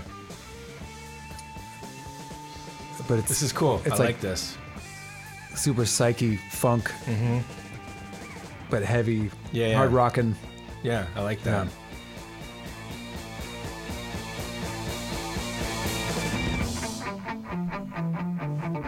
I definitely hear a little bit of where Donovan got a little bit of influence Oh, from yeah. some of this stuff. Totally, yeah. Maybe. But the dude's voice, I love his voice. It's pretty soulful for Yeah, a white dude. Totally. Yeah.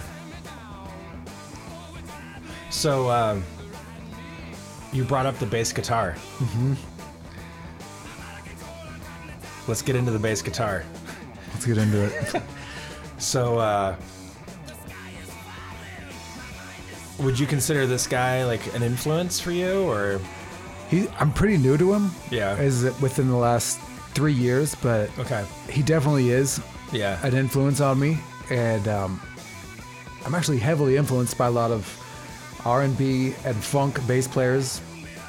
Because in my early formative years, I listened to a lot of that stuff, and like fusion jazz stuff. Yeah, and, yeah.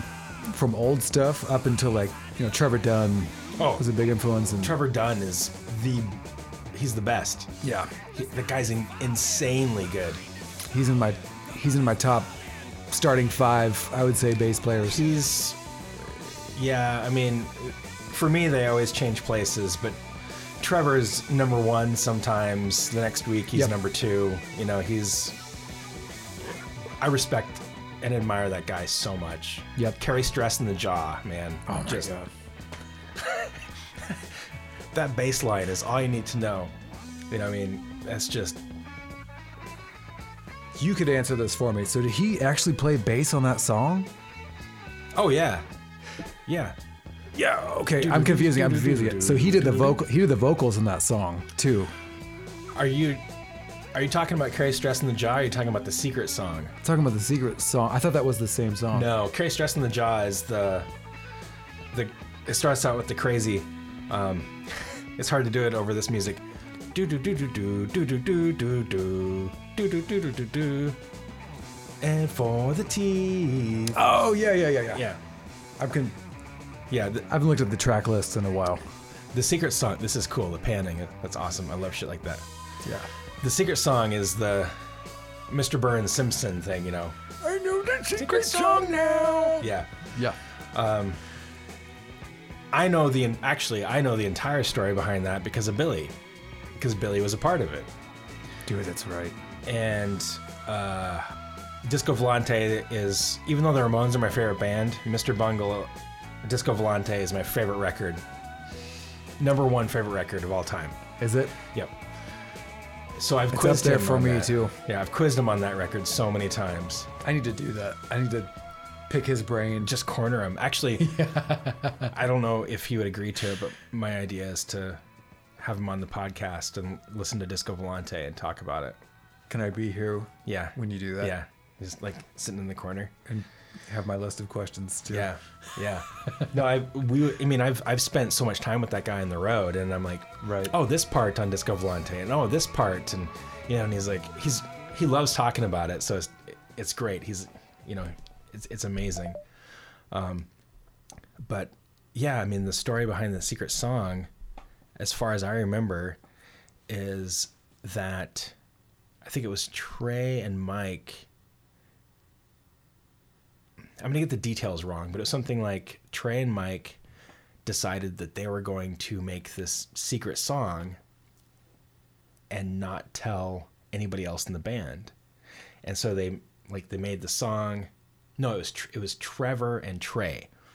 They made the secret song. Okay. And so it is Trevor who's doing the, they didn't tell me, like The Grandpa Simpson. Yeah, the Grandpa voice. Simpson. Yeah, that's Trevor. And they made the song and they just didn't tell anybody else about it. But then Patton found out about it.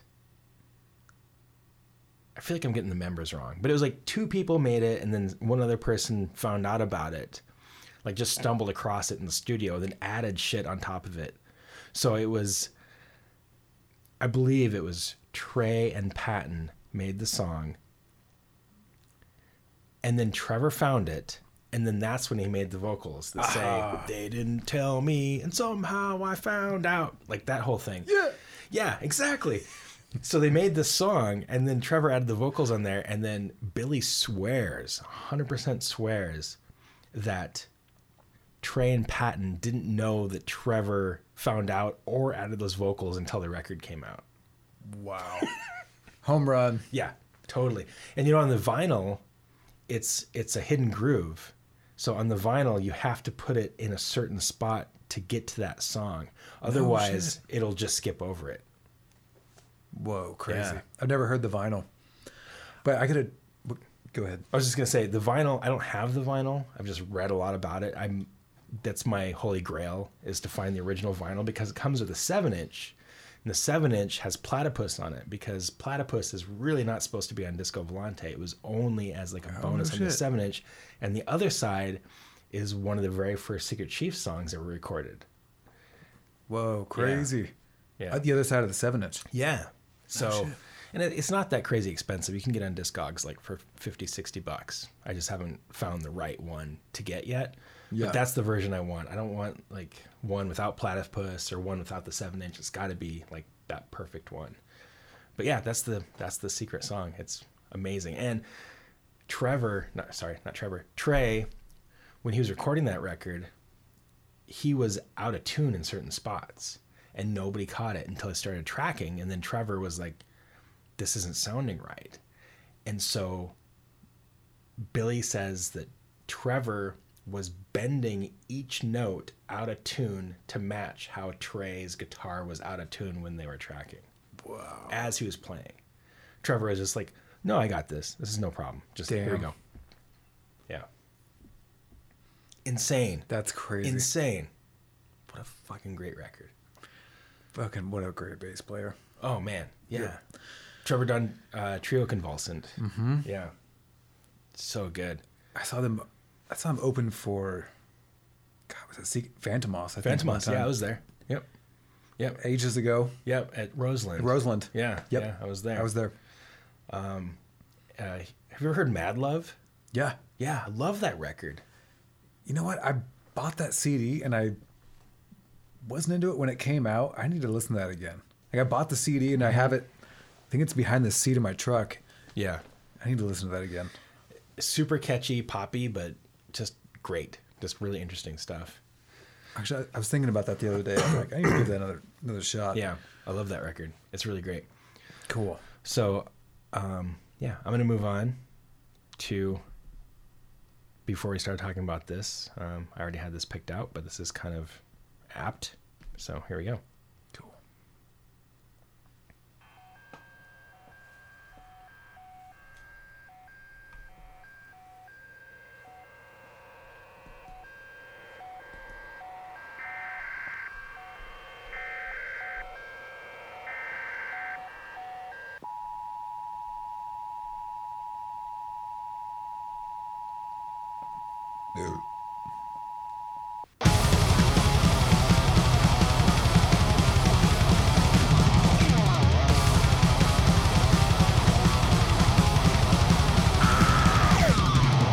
The paperwork explosion. The paperwork explosion. A slum on a slam. A fingers wild. Stig Cross? Yeah. Yeah. This is my favorite thing Patton has done since the last Phantomas record. Somehow I've not listened to this yet. Oh, really? I've looked up So some. good. I've just watched some live performances, Yeah. but I haven't listened to the record. So great. And they just released an EP last year that's phenomenal. Dude. Patton and Dave Lombardo and Justin Pearson from Locust and Retox on no bass. shit. Yeah, and I love that guy. He's amazing. So good. Last summer, Dead Cross and Secret Chiefs played at the Wonder. Mind blowing. Secret Chiefs, best set I've ever seen from them ever. Really? They played like a metal set. It was so good. Fuck, man. I should have been there. Yeah. I wonder, was Joe Lester playing from Intronaut playing bass on that tour? For Secret Chiefs? Yeah. I don't know. He filled in on one of those tours. Oh, really? I don't know if it was that one or the one after or before or what. Yeah, I don't know. But man, it was so good. It was just embarrassingly good. And Dead Cross closed feeling. with they closed with a little medley. It was Rain and Blood and then Epic. What? Yeah. So good. Nicely done. Yeah, the Dead Cross stuff is great. Just because I think this is amazing, I'm just going to skip into this song real quick. Still Dead Cross, still their Okay. full length. But this kills me.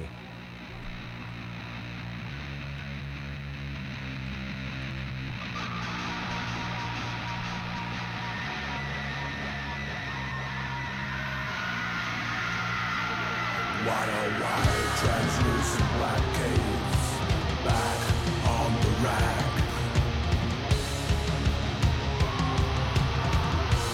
Bela Lugosi's dead. The bats have left the bell tower. The victims have been bled. Red velvet lines. The black box. Bela Lugosi's dead. Undead, undead, undead. Who's playing guitar in this? I don't know his name, but he's the guitarist from Retox. Okay. In deathly bloom, alone in a darkened room. Look out, Bela Lugosi's dead.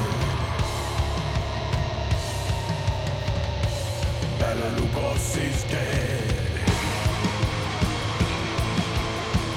Undead, undead, undead. Undead, undead, undead. Bela Lugosi's dead. Have you checked out Retox? No, never have. It's great. Is it? Yeah. I'm totally in love with anything that Justin Pearson does, though. Okay. He's also got Dead Cross, Retox, Planet B. Planet B he just released on Ipecac. It's amazing. That's the bass player, Yeah. Justin Pearson? Yeah. Okay. He was in The Locust. Just so fucking good. The Planet B record has Cool Keith on it in parts. And it's, Cool. Yeah, so good. Like really weird, like hardcore, but with like analog synths and really cool stuff. I saw The Locust a few times. Yeah, me too. That was one of those bands that just I'd never heard him before I saw him live, and Me just too. completely blew me on my ass. With I think it was Skeleton Key And Phantomas. yes, Yes, I was there. and The Locust, right? Yeah. Yeah. Yeah. Skeleton Key was fucking great too. I love Skeleton Key. With the I don't know many people that know that band. I only know them because of that show. Really? Yeah, I mean, I didn't know them when I went to that show. I was there for Phantomas. And then I saw Locust and Skeleton Key, and right after that I was like, I'm buying all their shit that I can find. And Skeleton Key, they had like those big like metal tubs and shit that the guy was, and he had like the saw that he was running into the tubs, and there's sparks everywhere, and yeah. That dude, he like broke his leg. His entire leg was in a cast. I remember. Yeah. The bass player, singer.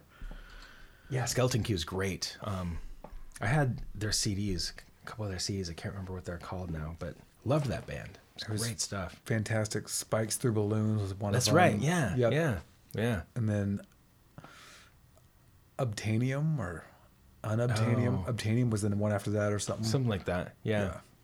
Yeah, that was great stuff too. Yeah. Okay. Yeah, so that was You Dead may have- Cross. I need to check out that record. Yeah. Yeah. And the new one EP. EP and one full length. It's great stuff. I like that. Yeah. Super cool. Okay. You may have heard this. This is one of my favorites that came out last year. Okay.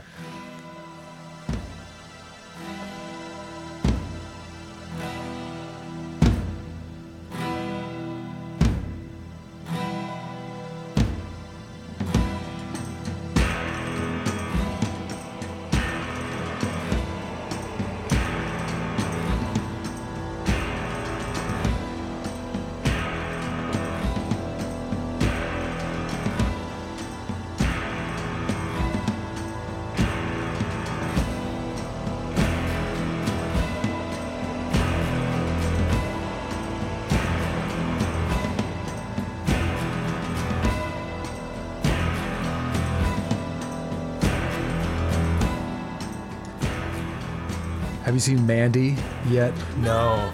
I've been Okay. wanting to though. So Randall Dunn up Yeah. in Seattle, he helped produce that record, The Mandy record? the Mandy soundtrack. Yeah. Yeah. So he also recorded this. He recorded this record, Okay. and That doesn't narrow it down much. yeah, you're right. It doesn't narrow it down much, but it just, I guess, I love the atmosphere of that movie, Mandy, so much. And when this record, when I heard that, and I knew that Randall did it, I'm like, and then I saw the movie afterwards, and I was like, wow, he's the master of atmosphere. Randall's awesome. As far as I'm Yeah, concerned. I love Randall. Yeah. So this is a Swedish band. This woman's name is Anna von Hauswolf. Okay, I've never heard this. I've always wanted to check it out. I haven't checked it out yet. Yeah. She writes a lot of this stuff on the organ, but she plays guitar, and Okay. she's the songwriter, but the band's fantastic. It kind of hits me like Swans meets Kate Bush. Yeah, almost, yeah. or- Uh-huh. I can see that for sure. Yeah.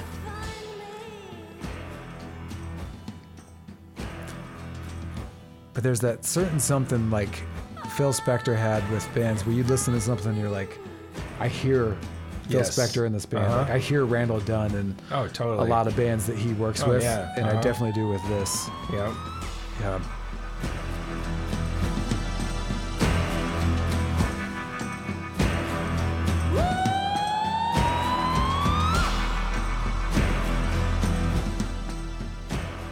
This definitely has a Swans vibe to it. Totally. Just kind of repeats and builds slowly, very patient and heavy.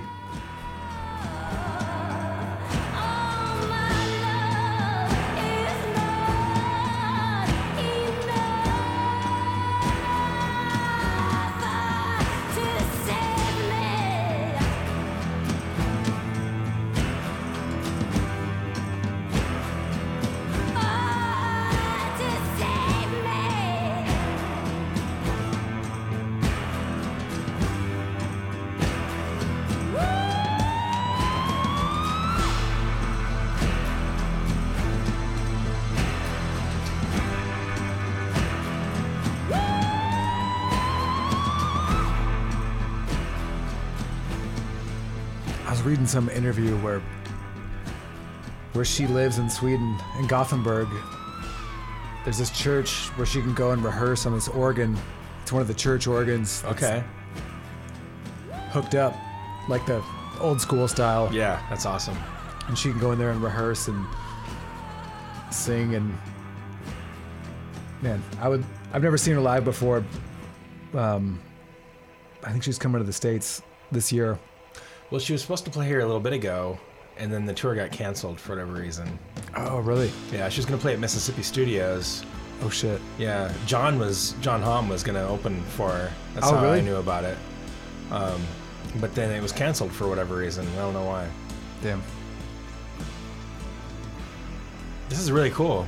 It's not what I expected. I kind of like saw her and like saw a couple write-ups and stuff, and it's not at all what I expected. Yeah. I'm really familiar with this new record. She has a few before it. Yeah, I need to hear more. But I love this. This one's off of Dead Magic. Okay. The one that came out last year. Okay. Damn, this is really good. Right?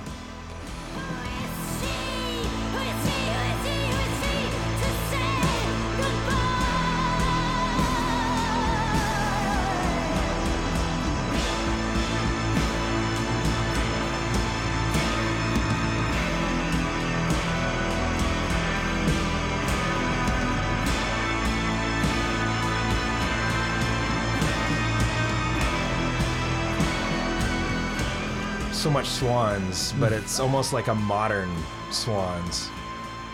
Yeah.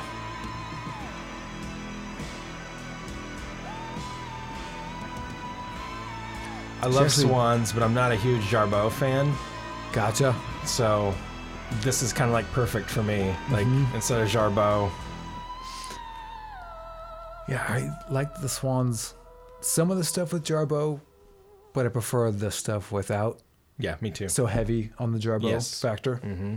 Yeah. That's awesome. Yeah. I dig that a lot. Cool. I'll have to check out more of that. And that whole record is, the whole thing is really, really good. It fits together well. There's a lot of atmosphere and the way things build. There's so much space. Yeah. And then when things finally pay off, the payoff is so big, Huge, yeah. and grandiose. It's really well done. I would like to hear her older stuff and see where she's come from. Right. This to me is just like masterful. So this is her latest. The record. latest, yeah. Okay.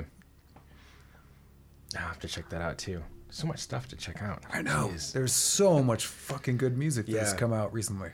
Yeah, that's the funny thing is I feel like it used to be so much to check out, but nothing I really cared about. Now I feel like there's so much stuff to check out, and there's a lot of it that I actually care about. Right. And stuff that piques my interest. Same. I feel like we're kind of in a renaissance of sorts musically. I just feel like there's so much stuff that now that I'm like really into. Yep. I wholeheartedly agree with that. Good. Within the last couple of years, Yeah. there's so much stuff that I'm like still trying to get through and then keep returning to. Right.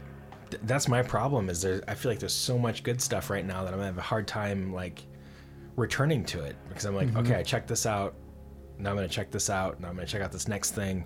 But I'm not returning to those initial records because there's so much stuff I want to hear and so much stuff that I'm really liking. Yeah. Which I feel like wasn't really the case for the last a long time, years, you know. There's a lot of times where I just felt like there wasn't much that was really intriguing me. It was hooking you. Yeah, exactly. Yeah. But now I feel like it is for sure. Yeah.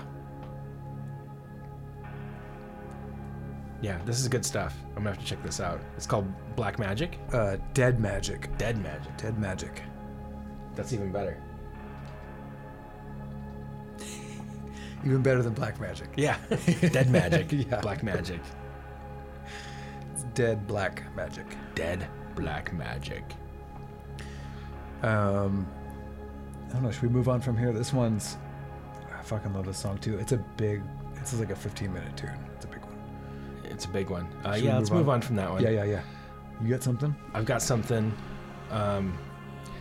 This was my album of the year, 2014. And people that know me are going to be disgusted that I'm playing this because they know how much I love this band and how much I love the main guy behind this band, He's a friend, but he's also somewhat of an idol of mine. I'm just not sure which song to play because they're all so good. All right, here we go.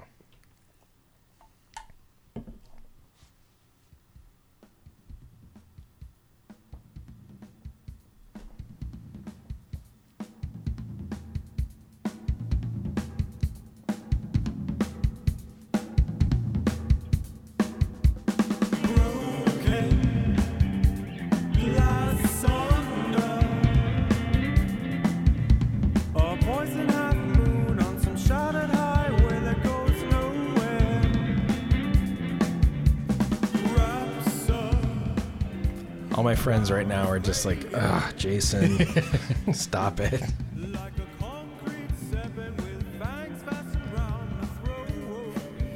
I'm feeling the same way about this singer. Like, I feel like I know this voice, but I've never heard this before. You might know this guy. You might personally know this guy even. I'm not sure. Is this Aaron? Is this AJ? No. Okay. No. I had like a hint of AJ there for a moment. Yeah.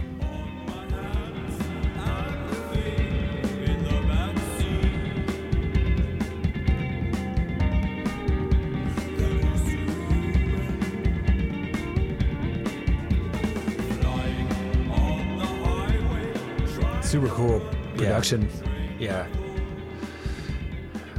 The last podcast I did too, I played one of this guy's bands and I basically like flayed him for a half hour. So I'm not going to do that, but the main composer for this band has such a unique and interesting voice.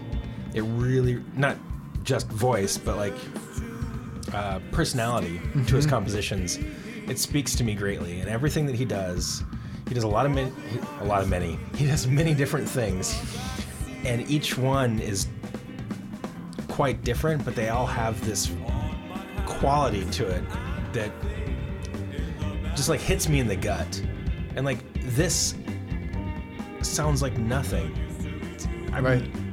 And this is like this band's like 6th full-length album, and it sounds like nothing, like not even remotely like anything they've done previous to this. They're just consistently blowing me away all the time. And the main guy is an extremely talented songwriter. Who's this? It's K.O. Dot. Oh shit. Do you know K.O. Dot? Barely. Yeah. Barely. They're been around for quite some time.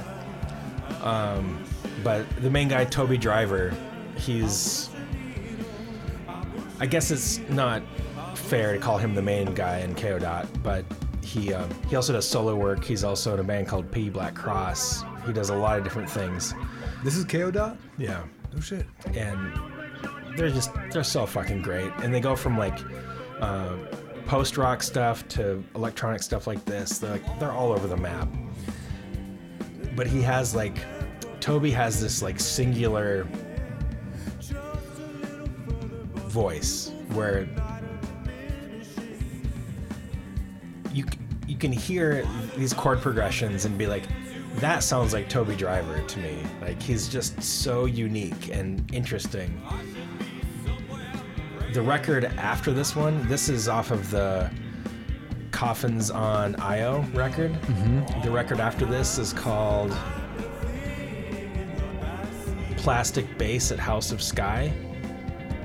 And it's much crazier. Like, this one's much more palatable, but this is like kind of the same idea and kind of the same feeling, but way crazier.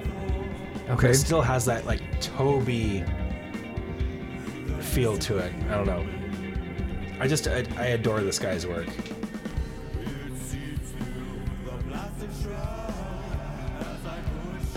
Man, I've never heard K.O. Dot before. Yeah, it's great stuff. And each record is way different. So this is Coffins of IO? Coffins on IO. Yeah. Coffins on IO, I mean. Yeah. This is the second track. It's called Off-Ramp Cycle Pattern 22.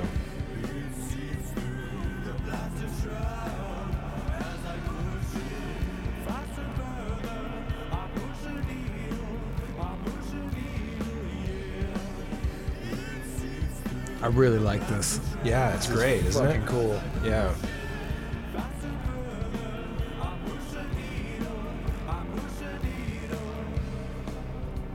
You should also check out his solo stuff. Toby Driver. He has 2 solo records, and the latest one is amazing. Toby was also the bass player for Secret Chiefs for a long time. Oh, no way. Yeah. Yeah.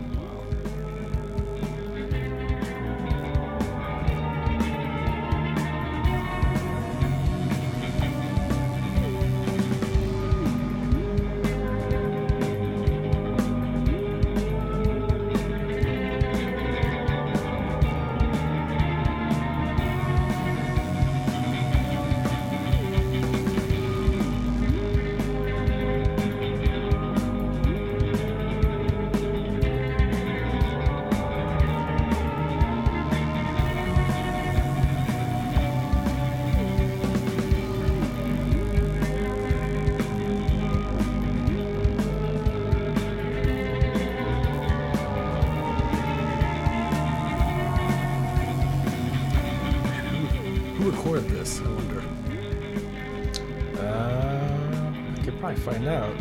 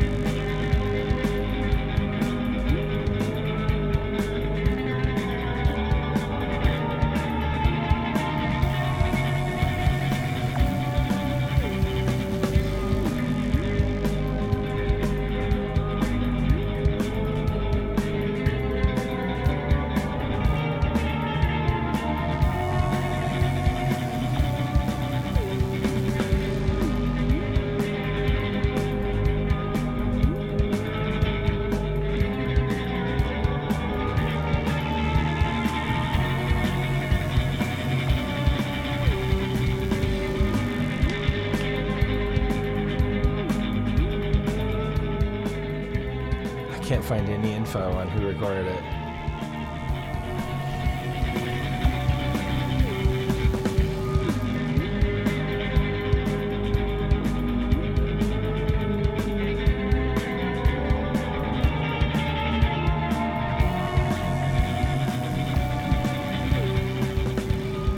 Such a good vibe.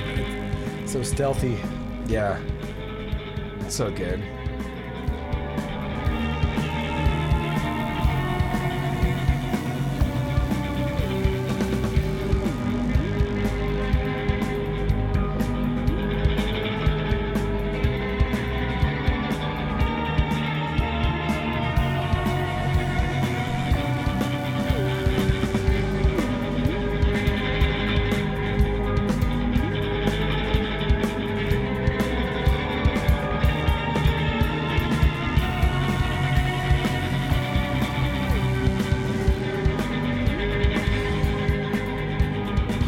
Reminds me of like Deranged, Talking Heads.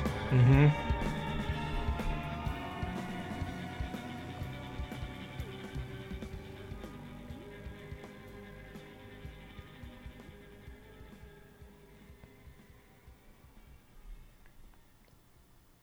Wow. Yeah, That's it. fucking cool. It's good stuff. I gotta get that. Yeah, yeah. I mean, all their stuff's great, but that one speaks to me particularly. Do you have something to follow that up with? I do. I hope you're ready for this one. I'm ready. You ready? I'm ready. Lay it on me. We're going to take a master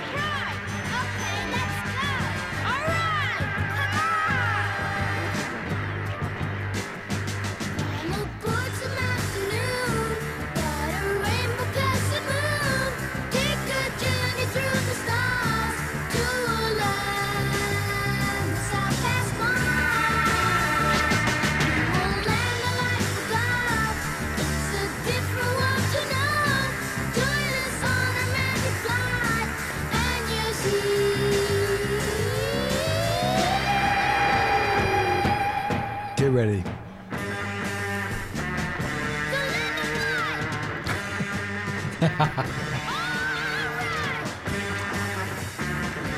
This one's a super deep cut. Yeah. This is the only song I know of them. that Oh, they really? put out. I think they only made. This is Cafe Con Leche. I think they only made like 6 or 7 songs from Spain. It was these two kids, and they're. I think, rumor has it, they're 2 dads. Kind of like helped write these songs. One was like a choir director, and the other one was like an army general. Okay. So it's like a young guy and a young girl, these children, and they're the vocalists. But they had some session musicians, but then their dads wrote this music, Okay. is what I've heard. Like the Shags almost. Like the Shags? I don't Do you know. know the Shags? Nope. Yeah, they were like some dad had like a bunch of kids and just like made them make music, and it's awful, but it became legendary because they're so bad. But he was just like this like iron fist over them, like you need to play rock and roll. Play. Yeah. Yeah. Yeah. So Cafe Con Leche, Cafe Con Leche. coffee with milk. Yep.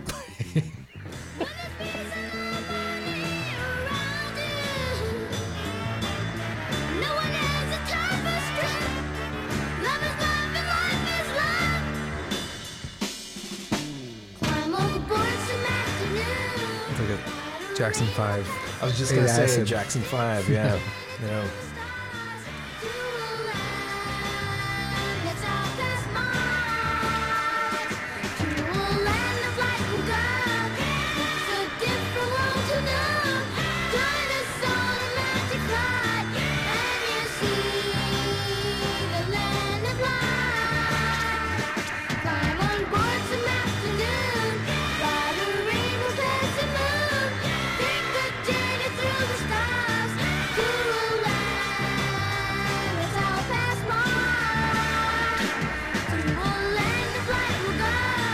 It's a different world to know. Join us on a magic flight, and you see.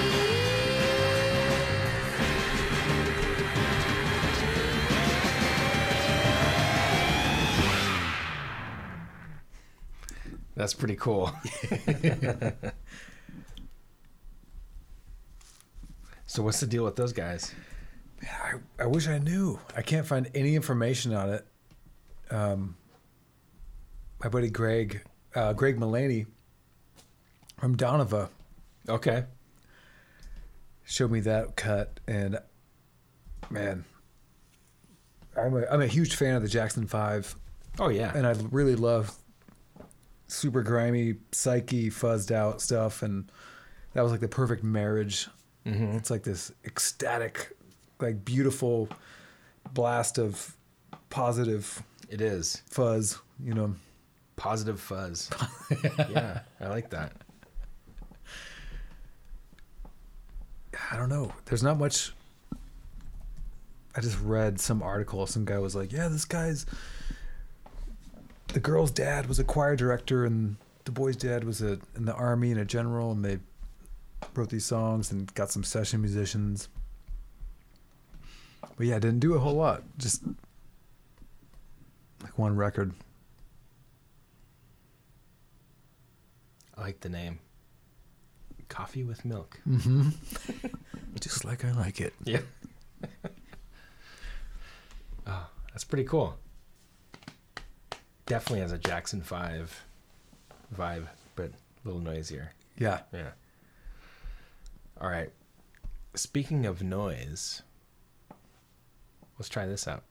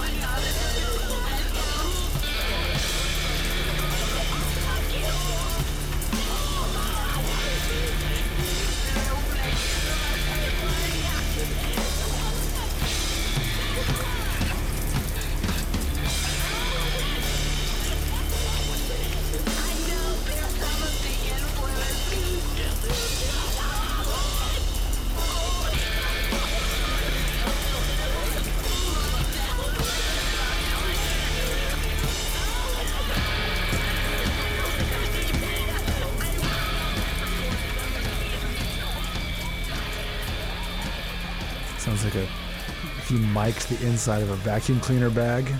Oh yeah, it does. As far as that atmosphere goes. Yeah.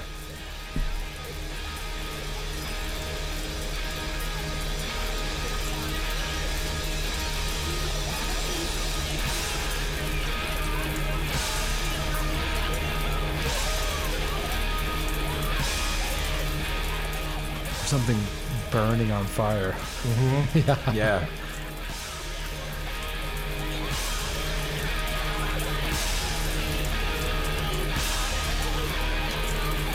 What is this? This is, I believe it's pronounced Endon. Oh shit! Cool. Do you know this? I've heard of them. Yeah. This is from their album Mama.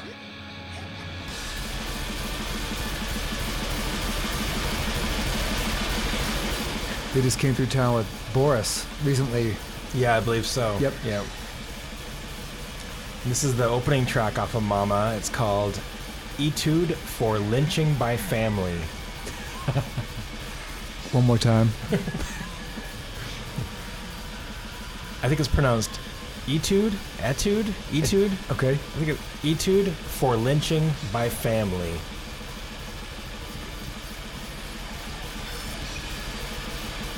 Japanese band.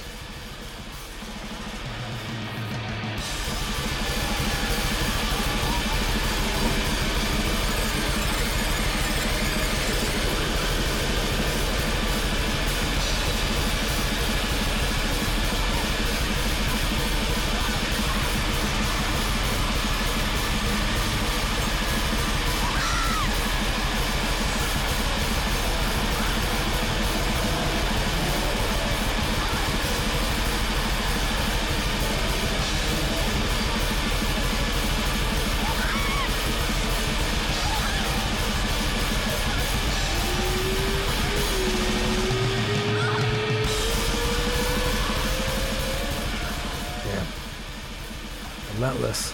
Yeah.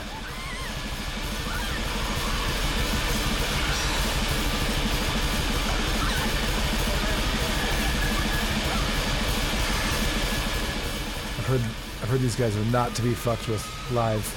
That's what I've heard too. Yeah. My roommate Dave, Uh-huh. I think he was working on that Boris tour and then was out with those guys. Oh, really? and Okay. was saying these guys were amazing every night and totally out of this world. Oh, yeah. Weird. Crazy. Yeah. Yeah.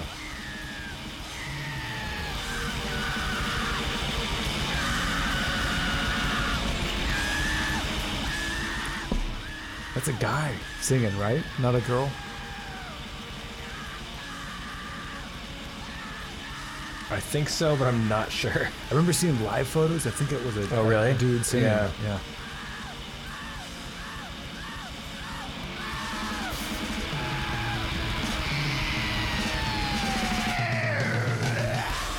Yeah, I think it's a guy. Okay.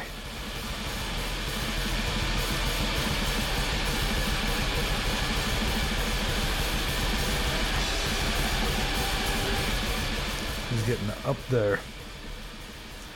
It's crazy stuff. Yeah. So, a little bit ago, we talked about Trevor. Yeah. So, what are your other... who else do you love for bass players? Man, as far as my number one, it's got to be John Wetton. Okay. Who also played in King Crimson. And, Yep.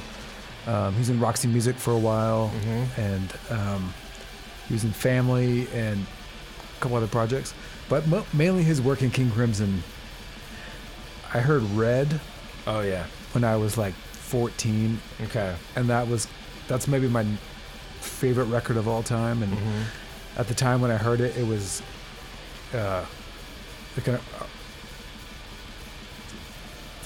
to me it was the most far out, but still majestic, but far out piece Yeah. of music I'd ever heard. Mm-hmm. I still keep returning to it, and the bass playing still hits me like Yeah. at just a special place. So John Wetton is probably my number one. Also, man, the three Johns, John Entwistle, John Wetton, and John Paul Jones. Yeah. I know everybody loves John Paul Jones and John Entwistle, but I feel like John Wetton doesn't get enough love. Like, he's kind of an underdog. Right. Great singer, great bass player. So those guys. I'm also huge fan of Trevor Dunn. Of course. Have been for a very long time. Steve Harris from Iron Maiden, obviously. So the original bass player from Yob, Osamu Sato, was a huge influence on me. So before I played in the band, Travis, the drummer from Yob, was the first drummer I ever played with. And I was around 13 or 14 when I used to go to their practices because my brother played in a band with Travis. Okay. So when Travis joined Yob, my brother and I would go watch Mike and Osamu and Travis practice. And I was really into aggressive bass players back then. Like, really intense, aggressive bass players who were doing overplaying a lot. And Osamu was really my introduction to watching somebody play in the pocket so perfectly with my favorite drummer. And, Mike playing these big complex chords with lots of voicings, and and Osamu just playing the pocket of this groove that Travis was creating with Mike. And it was like this, for being as simple as it was this whole new world to me that I was like, oh, Yeah. that can be so interesting and so simple. And like, I used to like laugh at bass players that played just in the pocket and played really simply. I'd be like, that's all you can think of to play? But it's like, no, they're really just playing they're serving the song. Exactly. And that really was a pivotal moment for me. But it took me being in a room with somebody doing that, watching these guys create this thing together, and then being like, oh, okay, I get it. Yeah. Because I was really into AC/DC for a long time, but I was like, didn't dig the bass lines. It was like an afterthought, was the bass parts, Definitely. But the song wouldn't be what it is without those bass lines doing its role, holding it down. Yeah. So Osamu was a huge revelation for me. But I think it really took seeing that live in a small room to be like, oh, okay. Yeah. He's doing exactly what needs to happen for those three guys to create this sound. And I always think about Osamu when I write bass lines for Yob, and I'd be like, because I still tend to come up with something complicated and be like, how can I push this forward and really.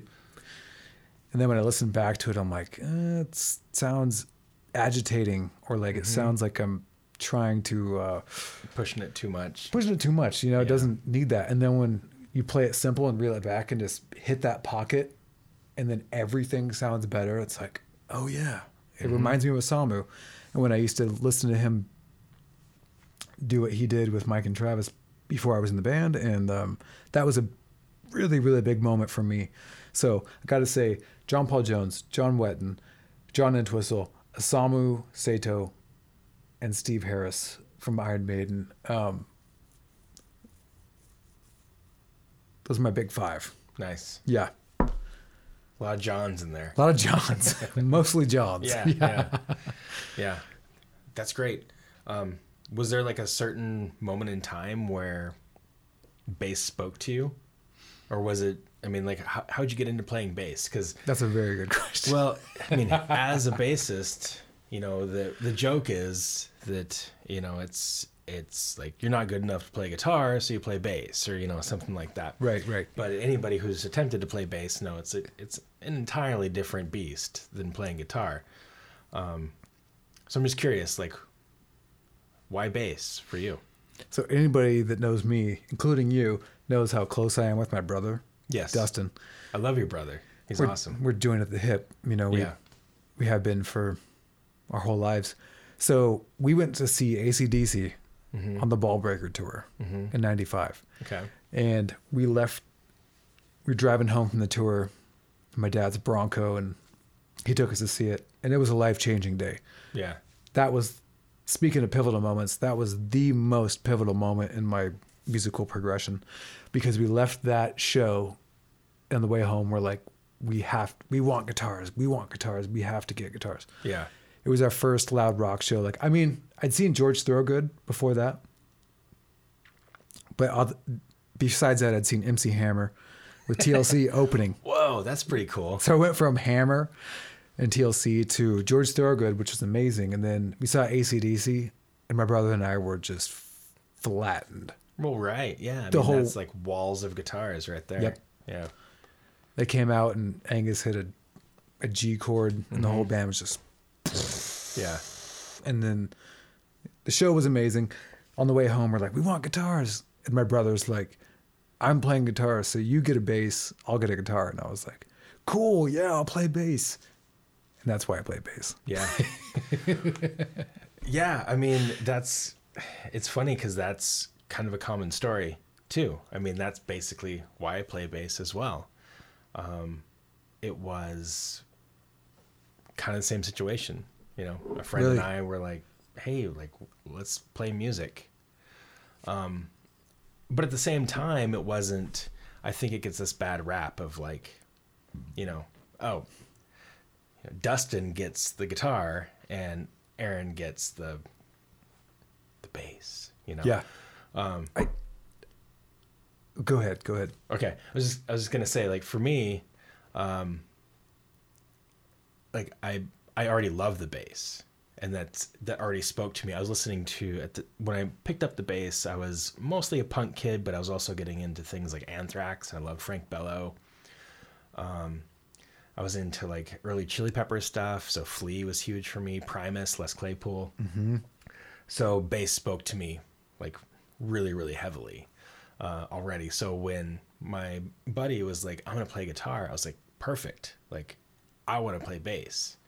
But I feel like people get Awesome. like bass gets a bad rap where it's, you know, It like, really does. like, oh, you're already playing guitar, I guess I'll play bass, you know. Yeah, I want to rephrase what I said. So that's what got me started playing bass. Mm-hmm. But then I very quickly I was very happy to be playing bass. Of course, yeah. But the reason that my dad bought me a bass for Christmas is because we left the show and Dustin's like, I'm going to play guitar and you play bass. And I'm like, cool. And I told my dad, I'm like, I want a bass. And Dustin's like, I want a guitar. And then I very quickly, evolved into the instrument and found influences that were on the bass that's what I was paying attention to. Right. Which was Steve Harris, Les Claypool. Mm-hmm. Back then, Steve DiGiorgio. Oh, yeah. When I heard Individual Thought Patterns. Oh, when yeah. I was like 15 years old, and that was really my wormhole in the metal, was Individual Thought Patterns. Yeah. And Covenant, but Steve DiGiorgio on that record. Oh yeah, that was insane. Yeah, that was one of my heroes totally. growing up. Yeah, Steve DiGiorgio, Roger Patterson, Atheist. Oh shit, that's that guy's name. Yeah, I didn't know that. I don't know who that bass player was. yeah, He's crazy. yeah, yeah. Sean Malone, Cynic. That was a huge one for me. Like Focus, because he played the Was it early Chapman Cynic stick too. records? Yeah, Oh really? yeah, he played the Chapman stick, so he was like all over the place. But Yeah. man, yeah, Sean Malone was huge too. I mean, when I first started playing bass, it was more mainstream stuff. I was definitely into metal, but still it was more mainstream stuff. So, for me it was the Fleas, Les Claypool, Yep. Frank Bello, Flea was a big one for me. yeah, Didi Ramone. Ramones taught me how to like be okay with playing simple music. Yeah. Sure. And Didi just kind of like what you're saying earlier, is just like staying in the pocket and Yep. doing what the song needs, not what you need to stroke your own ego, basically. Those things are really formative for me. Les Claypool and Flea were an influence on me, but not. I guess influence is the wrong word. They were inspiration. They weren't really an influence. Like I've never played music that lent itself to the stylings of Flea or Les Claypool. You know, Same. so they're an inspiration, though. I mean, those guys are, especially Les Claypool. Like he plays in a way that nobody should be able to play the bass. Like that should not be possible. What he can do, and Flea, to a lesser extent, but still, Flea's a fucking amazing bass player. Absolutely. Where I would say Trevor was more of an influence, or Billy Gould, Faith No More. Like Billy is probably my biggest actual influence, where I've actually looked to his playing to inform my decisions on what I do. Him and Skoll from Ulver, those two I've looked at the most, I think, in my career is like, what do I need to do in this part? I never look at what Flea's doing to, you know, inform like an Agalloch song or something. Right. But they just inspire me to be a better bass player. And I've learned some, you know, some Primus riffs, and I've learned some Chili Peppers riffs just to like have fun, but Of course. it's not an influence. I used to just sit and I'd play Primus records front to back. I'd learn every riff and just play along the whole record. And I'd do the same with Chili Peppers. But the bands I was playing in, nobody was playing shit like that. No. So it was No. like nothing that I was informing my decisions by really fit in with what I was doing. So I was really trying to, it was a struggle of being like, I'm practicing the wrong things. Yeah, that's what I was doing too. I was playing REM and Chili Peppers songs and Soul Asylum, like when I was learning how to play bass. And you know, I was in a grindcore band, and I think it helped, but at the same time, it was just kind of, it felt like kind of a waste at times. Yeah, like you I don't build know. the chops, you can play well, but as far as like you were saying with Billy Gould, like informing your decisions of how you would play with this Right. group of musicians, it's not a good. No, It's not necessarily like I don't want to play fucking Les Claypool style when I'm playing with guys who are trying to play like Metallica, Slayer. I've always played with guys who are into metal or trying to play more like. It's always been in. Play with guys who are playing like more heavy, like early on the Norska stuff. We were big into Deftones and Metallica and Faith No More, that kind of thing, and like just the bass parts I would come up with off the top of my head would kind of end up sounding obnoxious. Yeah. And I would try and like whittle them down to be like fitting the music and just not informing how I would really want to fit that. So Right. anyway, Yeah, my grindcore band in high school, we were heavily influenced by things like Napalm Death and Carcass, but we're also into things like the Chili Peppers and Limbo Maniacs and Mucky Pup and like all these like kind of like quote unquote funk metal bands. And so every now and then, like we'd have a blast beat and then we'd stop and we'd do this funk part. And so that's when I could like, you know, slap and pop and stuff like that. But we weren't integrating it at all. We were doing like a Naked City, you know, style, like stop on a dime. And we weren't very good at it. I mean, we're all like 15, 16 at the time. But that was kind of like my way of being able to like exercise those things. But other than that, like I've never, ever used those things. yep. But Billy Gould, he's like one of those players where when I'm writing a record, I step back and I'm like, okay, like what does this song need? I don't need to like get out there and be crazy. I don't need to do a bunch of runs. What does this song want? And like, what would Billy Gould do? Mm-hmm. And it served me very well. Him and Dee Dee to a lesser extent, because I don't really necessarily, most of the stuff I play doesn't really lend itself to a Dee Dee style. Yeah. And he plays with a pick. And I've never played with a pick. That's not how I was taught. Yeah. So, yeah, Billy, I guess. Billy Gould is pretty much number one. Yeah. And even now, like listening to those bass lines, I think especially like on Angel Dust, just caffeine, you know? Caffeine, man. Yeah, I mean, it's just untouchable. Him and Puffy as a rhythm section, like, insanely good. Insanely good. So good. So tasty, and I mean, there's nobody sounds like that pair. Right there. No, they're both so good at what they do. I mean, obviously Puffy's world class. You know, he's played for everybody that he wants to, including Ozzy and Sabbath. You know, Yep. and you know Billy's been fairly unrecognized, I think. But man, he can pretty much do it all. You know, he can do like the Flea style stuff. He just chooses not to. Right. He does it here and there on The Real Thing, tastefully, but for the most part, he's serving the song and doing it really, really well. Yep. Or like songs like fucking Evidence, you know, he fucking makes that song. Yep. It's just Faith No More is like one of those rare rock bands that can have the bass be prevalent and not have it sound necessarily like funky. He's just like he's leading the other instruments, Right. in a lot of cases, especially on Evidence. And without Billy, Evidence would be nothing. Yeah, absolutely. That's Trey on guitar on that song too, right? Yeah. Because Speaking of tasty, Trey, I mean, depending on the day, Secret Chiefs could be my favorite band too, of all time. I agree with that. When I first saw Secret Chiefs, I thought that was the craziest shit I'd ever seen, but I'd never been so inspired. It was with Sleepy Time Gorilla Museum. Yeah, at the Aladdin? I was there. Yeah. Yep. Sleepy Time and Secret Chiefs. That was the first time I saw them too.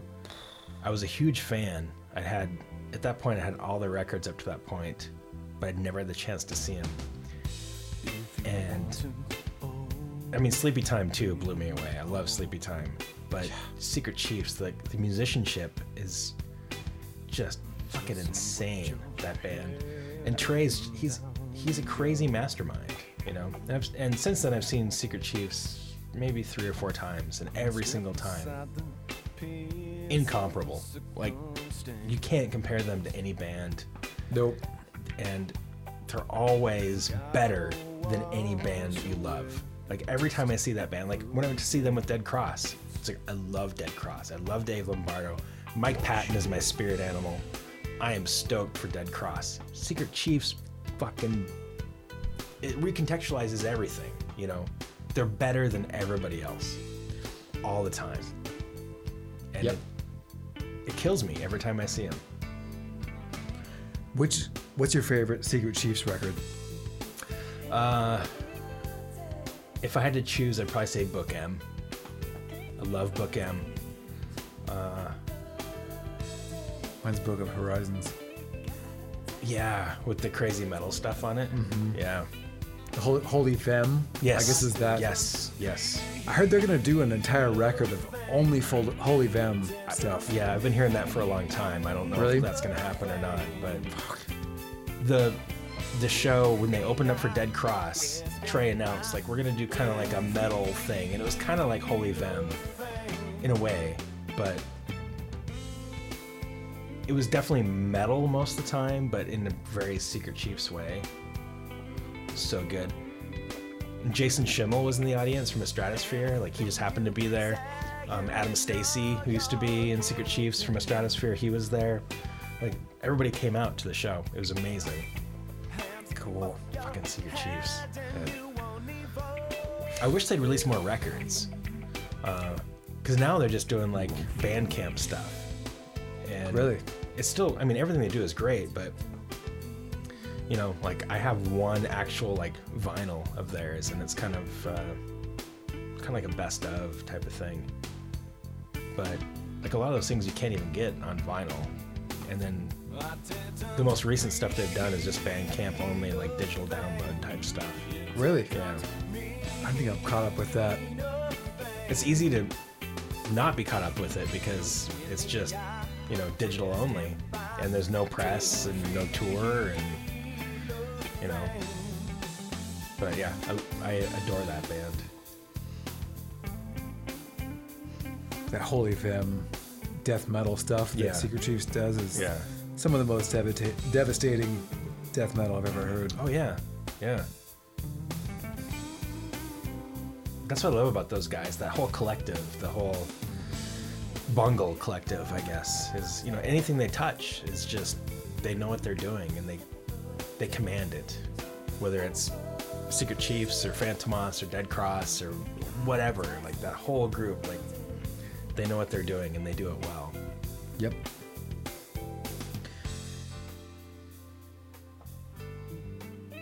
I got a track I want to play, but you take the next one. Okay. I can do that. I got one that I'm so stoked to play for you that you may have heard already, but I'm gonna tell you what it is. Awesome. I love it.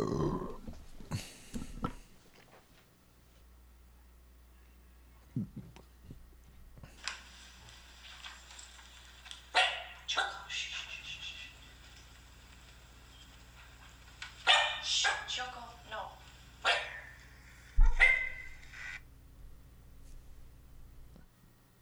All right. I want to play something weird. You haven't let me down yet. Well- you've been surprising me. Really? I haven't known anything that you've played actually so far. I mean, I've recognized a couple singers, but that's about it. Well, this is going to let you down.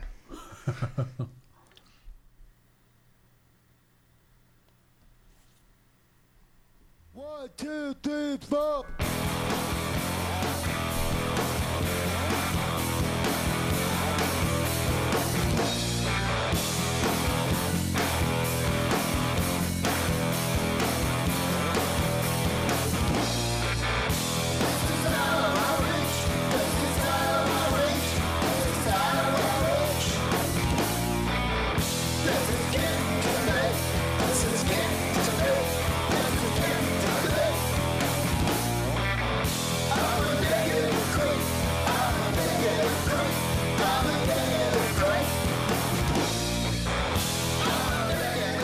This is Chuck Mosley covering Nirvana. No, but you're surprisingly close, sort of.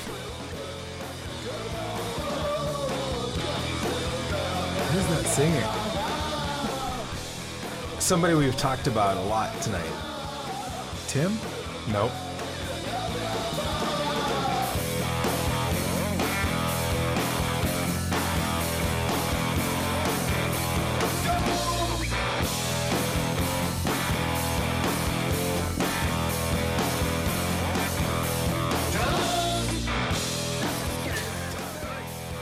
Who the fuck is that? He recorded an EP like literally months before he died. And it's, Dee Dee? yeah, Oh shit. yeah, this is Dee Dee covering Negative Creep. Is that on that last record? No, it's an EP of 3 songs, and it's this, and it's "Jump in the Fire" by Metallica, and "Spirit in the Wind," and that's it. And he called up his friend, and he was like, "Hey, like I want to make these songs, I want to record these songs," and they did it in like a day, and then he died after that. Oh, this was the last thing he was doing. Oh yeah, shit. like the last shit that Dee Dee ever recorded. Wow. Yeah, this is actually not so bad. The "Jump in the Fire" cover is pretty bad. Really? Yeah.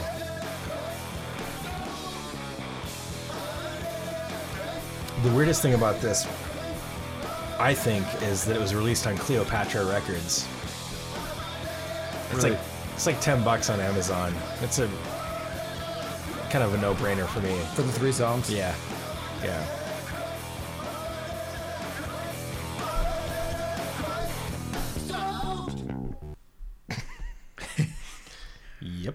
Burp, burp, burp, burp. Yep, that's Dee Dee Ramone covering Nirvana. GD. We All love right, you. your last song. What do you think? Okay. Striper, I'm going to leave Striper, I'm going to save for part 2. part 2. Okay, we'll open nothing but Striper for part 2. The Yellow and Black Attack. I'll have to dig deep for that one. Yeah. Okay, so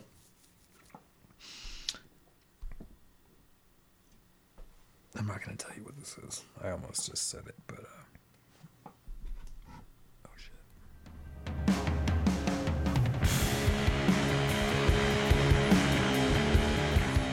Oh shit, this is my favorite band. Yeah, this is... Dude, I love this band so much. I'm hesitating slightly. No, this is Oranzi Pazuzu. Yes. Ding ding ding ding ding. Love this band so much. this groove.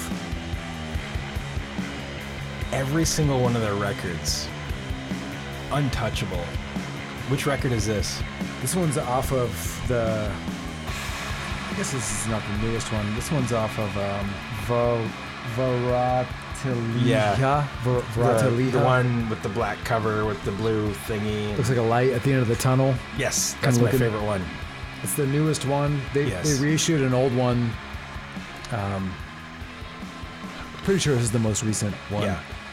No, this is without exaggerating, this is the most imaginative, inventive metal band I've heard in 15, 20 years probably. I mean, these guys blow my mind. Yeah, man, the bass tone on this record is flawless. The bass is so fucking killer. Speaking of imaginative, these guys, Bloodhouse Nord, Yes. and speaking of imaginative, yeah, those two are kind of my. yeah.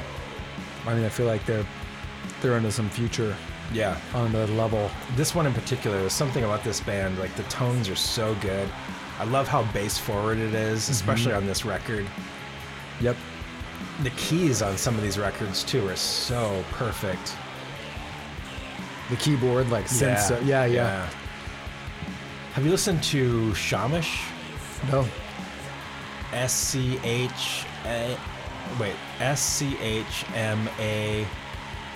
SCHMASSCH, I think. They're from Switzerland. I think you'd dig them too. Their last album was, they have 2 EPs and a full length. The full length was a triple LP called Triangle.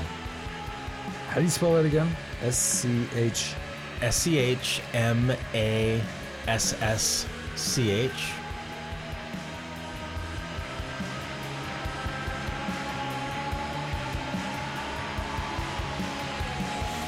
Never heard of them. I think you dig that too. Cool. Kind of in the Bloodhouse Nord, Oranzi Pazuzu realm. Nice.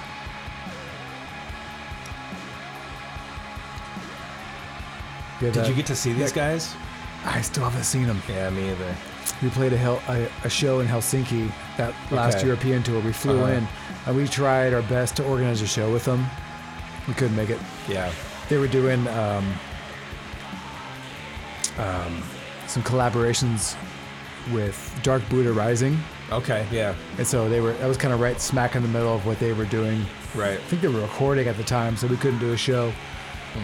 But,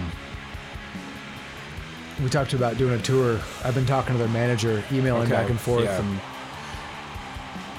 talking dates and what it would look like. Let's see. Is that how you spell it? That's it. Yeah, that's the Cool. record right there. Triangle. 3 LPs.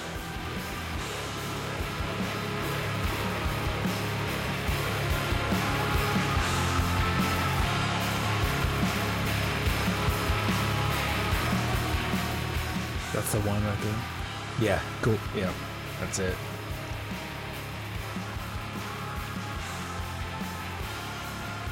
Yeah, this stuff is Oh, so prosthetic too. good. Yeah. Uh-huh. Cool. They put out the Karate record, right? No. I'm sorry. Prophecy. Prophecy. Yep. They're,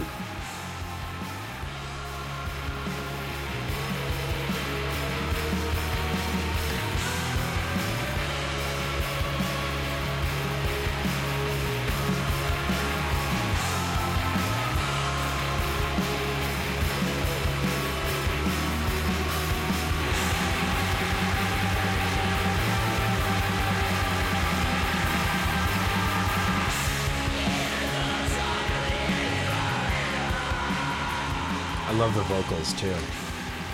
I do too. Like Occult to Karate, like that. Not that they sound super similar, but taking like these guys, they have like a spacey psyche. They have a certain like it harkens back to this space psych thing from the 70s, but also Yeah. Uh-huh. very pointed towards the future and Yes. very blackened, of course. And the vocals really help take it there, I feel like. Yeah.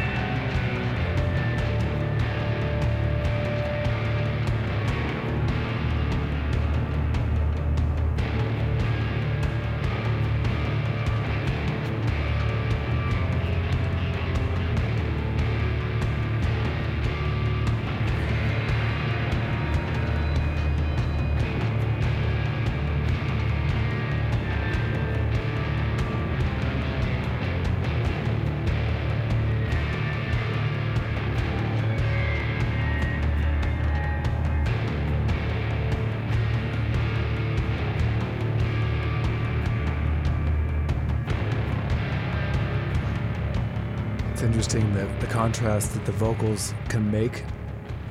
Like take Cafe Con Leche, for instance. Yeah. Like it's like like two young children singing, and they're singing these major keys, Right. and it just makes the overall tone of the music sound so like hopeful and Right. And positive, yeah, and like crisp. And but if you took that same song and had like it just completely changes the tone, you know. Yeah. Yeah. That would be interesting Like to if you- have that song, but like with black metal vocals over the top of it. Yeah. Because it's nasty sounding. It's super fuzzed out and kind of heavy in a way, Yeah. but the vocals just take it so heavily, like positive and Yeah, definitely. like I don't know how you feel about Deaf Heaven, but like some of the moments in the new record, they get kind of singy and but still sort of black metal. I don't know. It's remarkable how the difference just the vocals will make. You take the same riff and you just change the vocals Oh, yeah. and what it does to the It entire. changes the genre. Exactly. I mean, yeah. Like I have to be honest. Like I've actually never listened to Deaf Heaven, so I don't know. I have no opinion of Deaf Heaven either way. Yeah, you know, I listening to the records, I was never like, I was kind of like, oh, because a lot of my friends were into it, and I listened to it, I was like, not feeling it, Yeah. and then I saw them live, and I was like, damn, they're really good, they're really good, and Yeah. then I've heard lots of mixed stuff. yeah, it's pretty extreme. Yeah, I The think two it's, ends. which to me is usually a good sign. It means they're doing something different or something challenging. You know. Definitely doing something challenging and different. Yeah, both of those things. But live, seeing them live, I was definitely like, wow, they're really good. But like on record, it was not quite hitting me, Right. but really fucking good live. And I think this new record, I checked that out. It's got some great moments, but as far as like when they're playing the faster moments and they have like a clean vocal, it just completely changes the Yeah. It's like the most impactful instrument of the band is like the vocals. I feel like like you change that in any direction, and Yeah. that's gonna influence the most. Well, we've experienced that in Karada. You know, we have blast beats on Karada, and then AJ's singing over the top of it. Right. And if he was screaming, then people would be like, "Oh, this is black metal." Right. But since he's singing, they're like, "Oh, this is like just like heavy metal or whatever." Mm-hmm. So, I mean, it totally contextualizes everything. Right.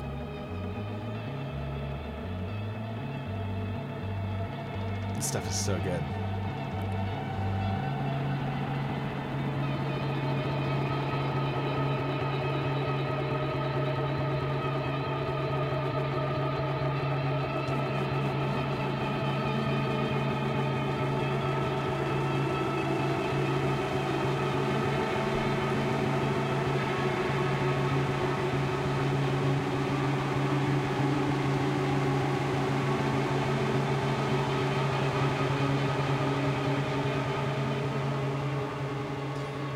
Yeah, it must be extreme for you guys, like having a singer like AJ who can do Yeah.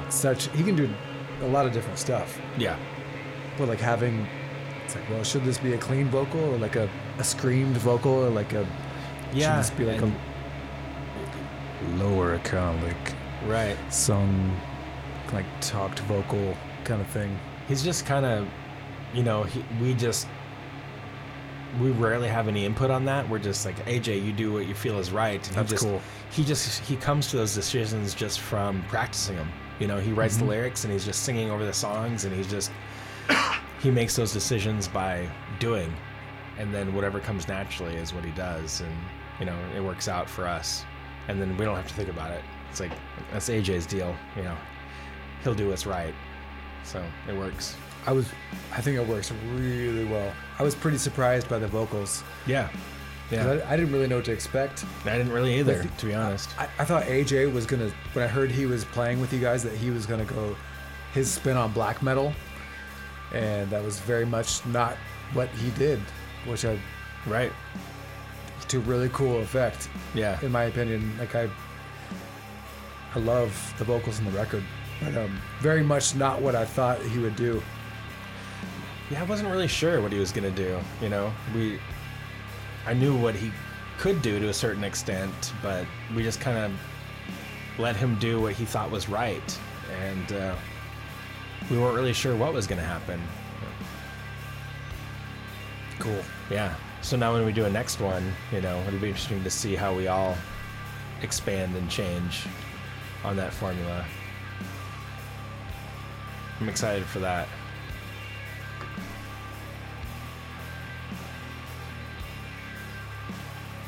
These tones are so good. For my last song of the set, I had to pick the longest song Yeah, of the it's- entire fucking night. 35 minutes long. No, most of their songs are pretty long, if I remember right. So we are going to close out the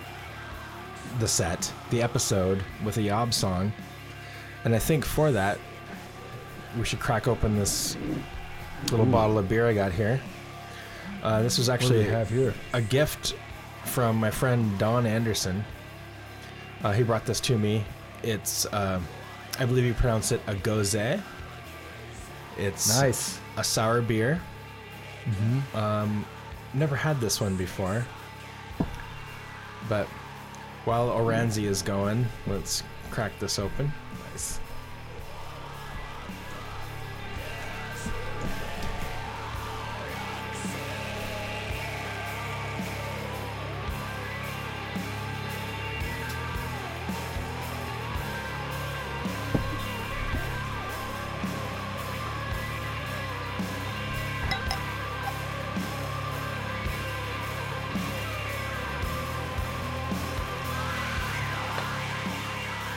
There you go, sir. Thank you. Thank you. Kind of smells like an armpit. That's usually a good sign. A little bit.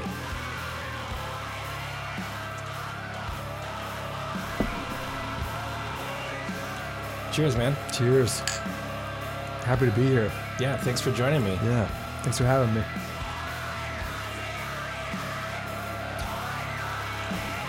Ooh, yeah. Thanks, Don. Yeah, thank you, Don. Damn. Delicious. I take back all those awful things I said about you earlier today.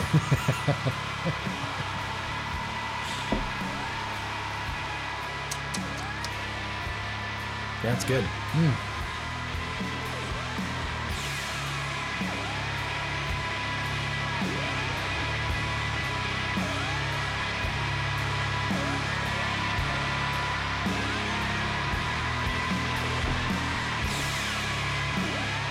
It's keyboards, man. Yeah, so good.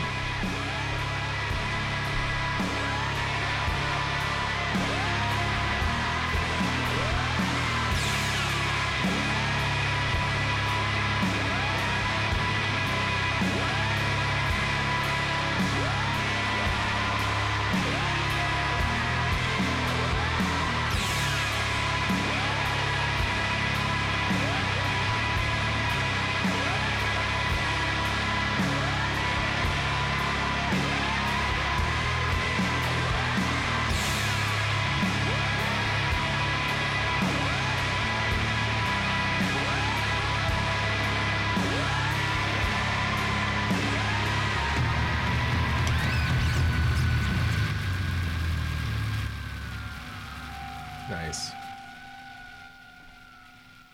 So good.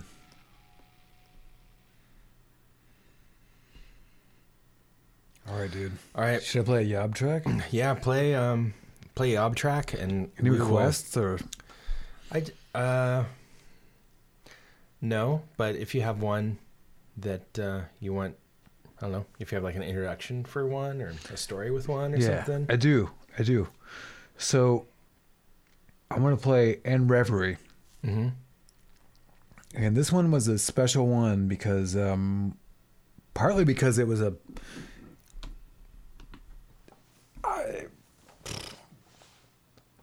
I don't think Mike had any idea what he was gonna do vocally wise going into this song, Yeah. or maybe he had an idea, but it didn't go so well. So It there was didn't like go so well, there was a okay. couple days that he was in there and it was like, oh fuck, this is not working. I don't know what to do. And so then I hadn't been in the studio for a couple days, and when I did come in for the third day and he was hitting it again, and he pretty much nailed this song, which is, it's a 9.5 minute song, and he hit it in almost one take except for a couple lines. Okay. And I was there for like the moment where my jaw was like on the floor. And to me, it's Mike's best vocal moment of any Yob Ever. anything he's ever done. Nice. That's why I want to play it, because in the studio, my jaw was on the floor. I was looking at the engineer Billy. I'm like, what the fuck? Yeah. But leading up to that day, he'd been like struggling with the song and didn't know what he was gonna do. And Yeah. then I happened to be there, and he did his first take on the third day. He came in and it was just like, just crushed it. And I was super proud of him, and it was a magic moment. Awesome. Yeah. All right. And like every time I hear this song, though, I think about him laying it down and just being like, damn. Yeah. Like that's it. That's that's the next level for Mike. Awesome. Yeah. All right. Well, let's shut up and listen to the song. Cool.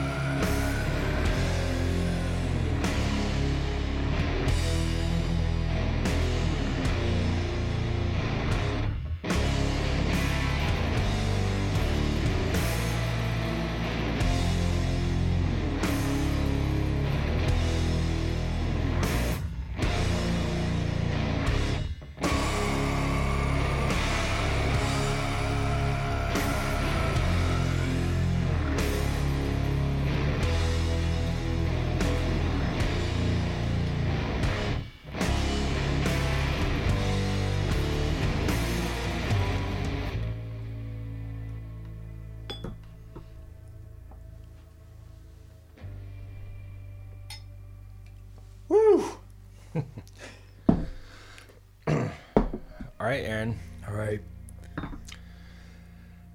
Thank you for coming over. dude. It's been a and pleasure. doing the podcast. Let's do a part 2. Let's What do you it. say? Yeah, let's do it. Yeah, I've got. I think we have a lot more bass nerding Yeah. to do at some point. We did like the minimal amount of bass nerding We could have. cracked the Yeah, surface. we cracked the bass nerd surface. I think we could do way more. And music nerding in general, Ramones nerding. It was hard to narrow down. I have so much. I made like a list on my wrist before I came down here. I'm Yeah, like, oh, yeah. This and this and this, but we don't have 5 hours to play records. No, and actually I've done that, and it's not a good idea because it just ends up being nonsense. And Yeah. people get bored. So Yeah, yeah, it's not I'm the best actually- idea. I'm headed to Dynasty to see Glacial Fall tonight. Oh yeah, nice. Actually, right after this. Mm-hmm. I'm not.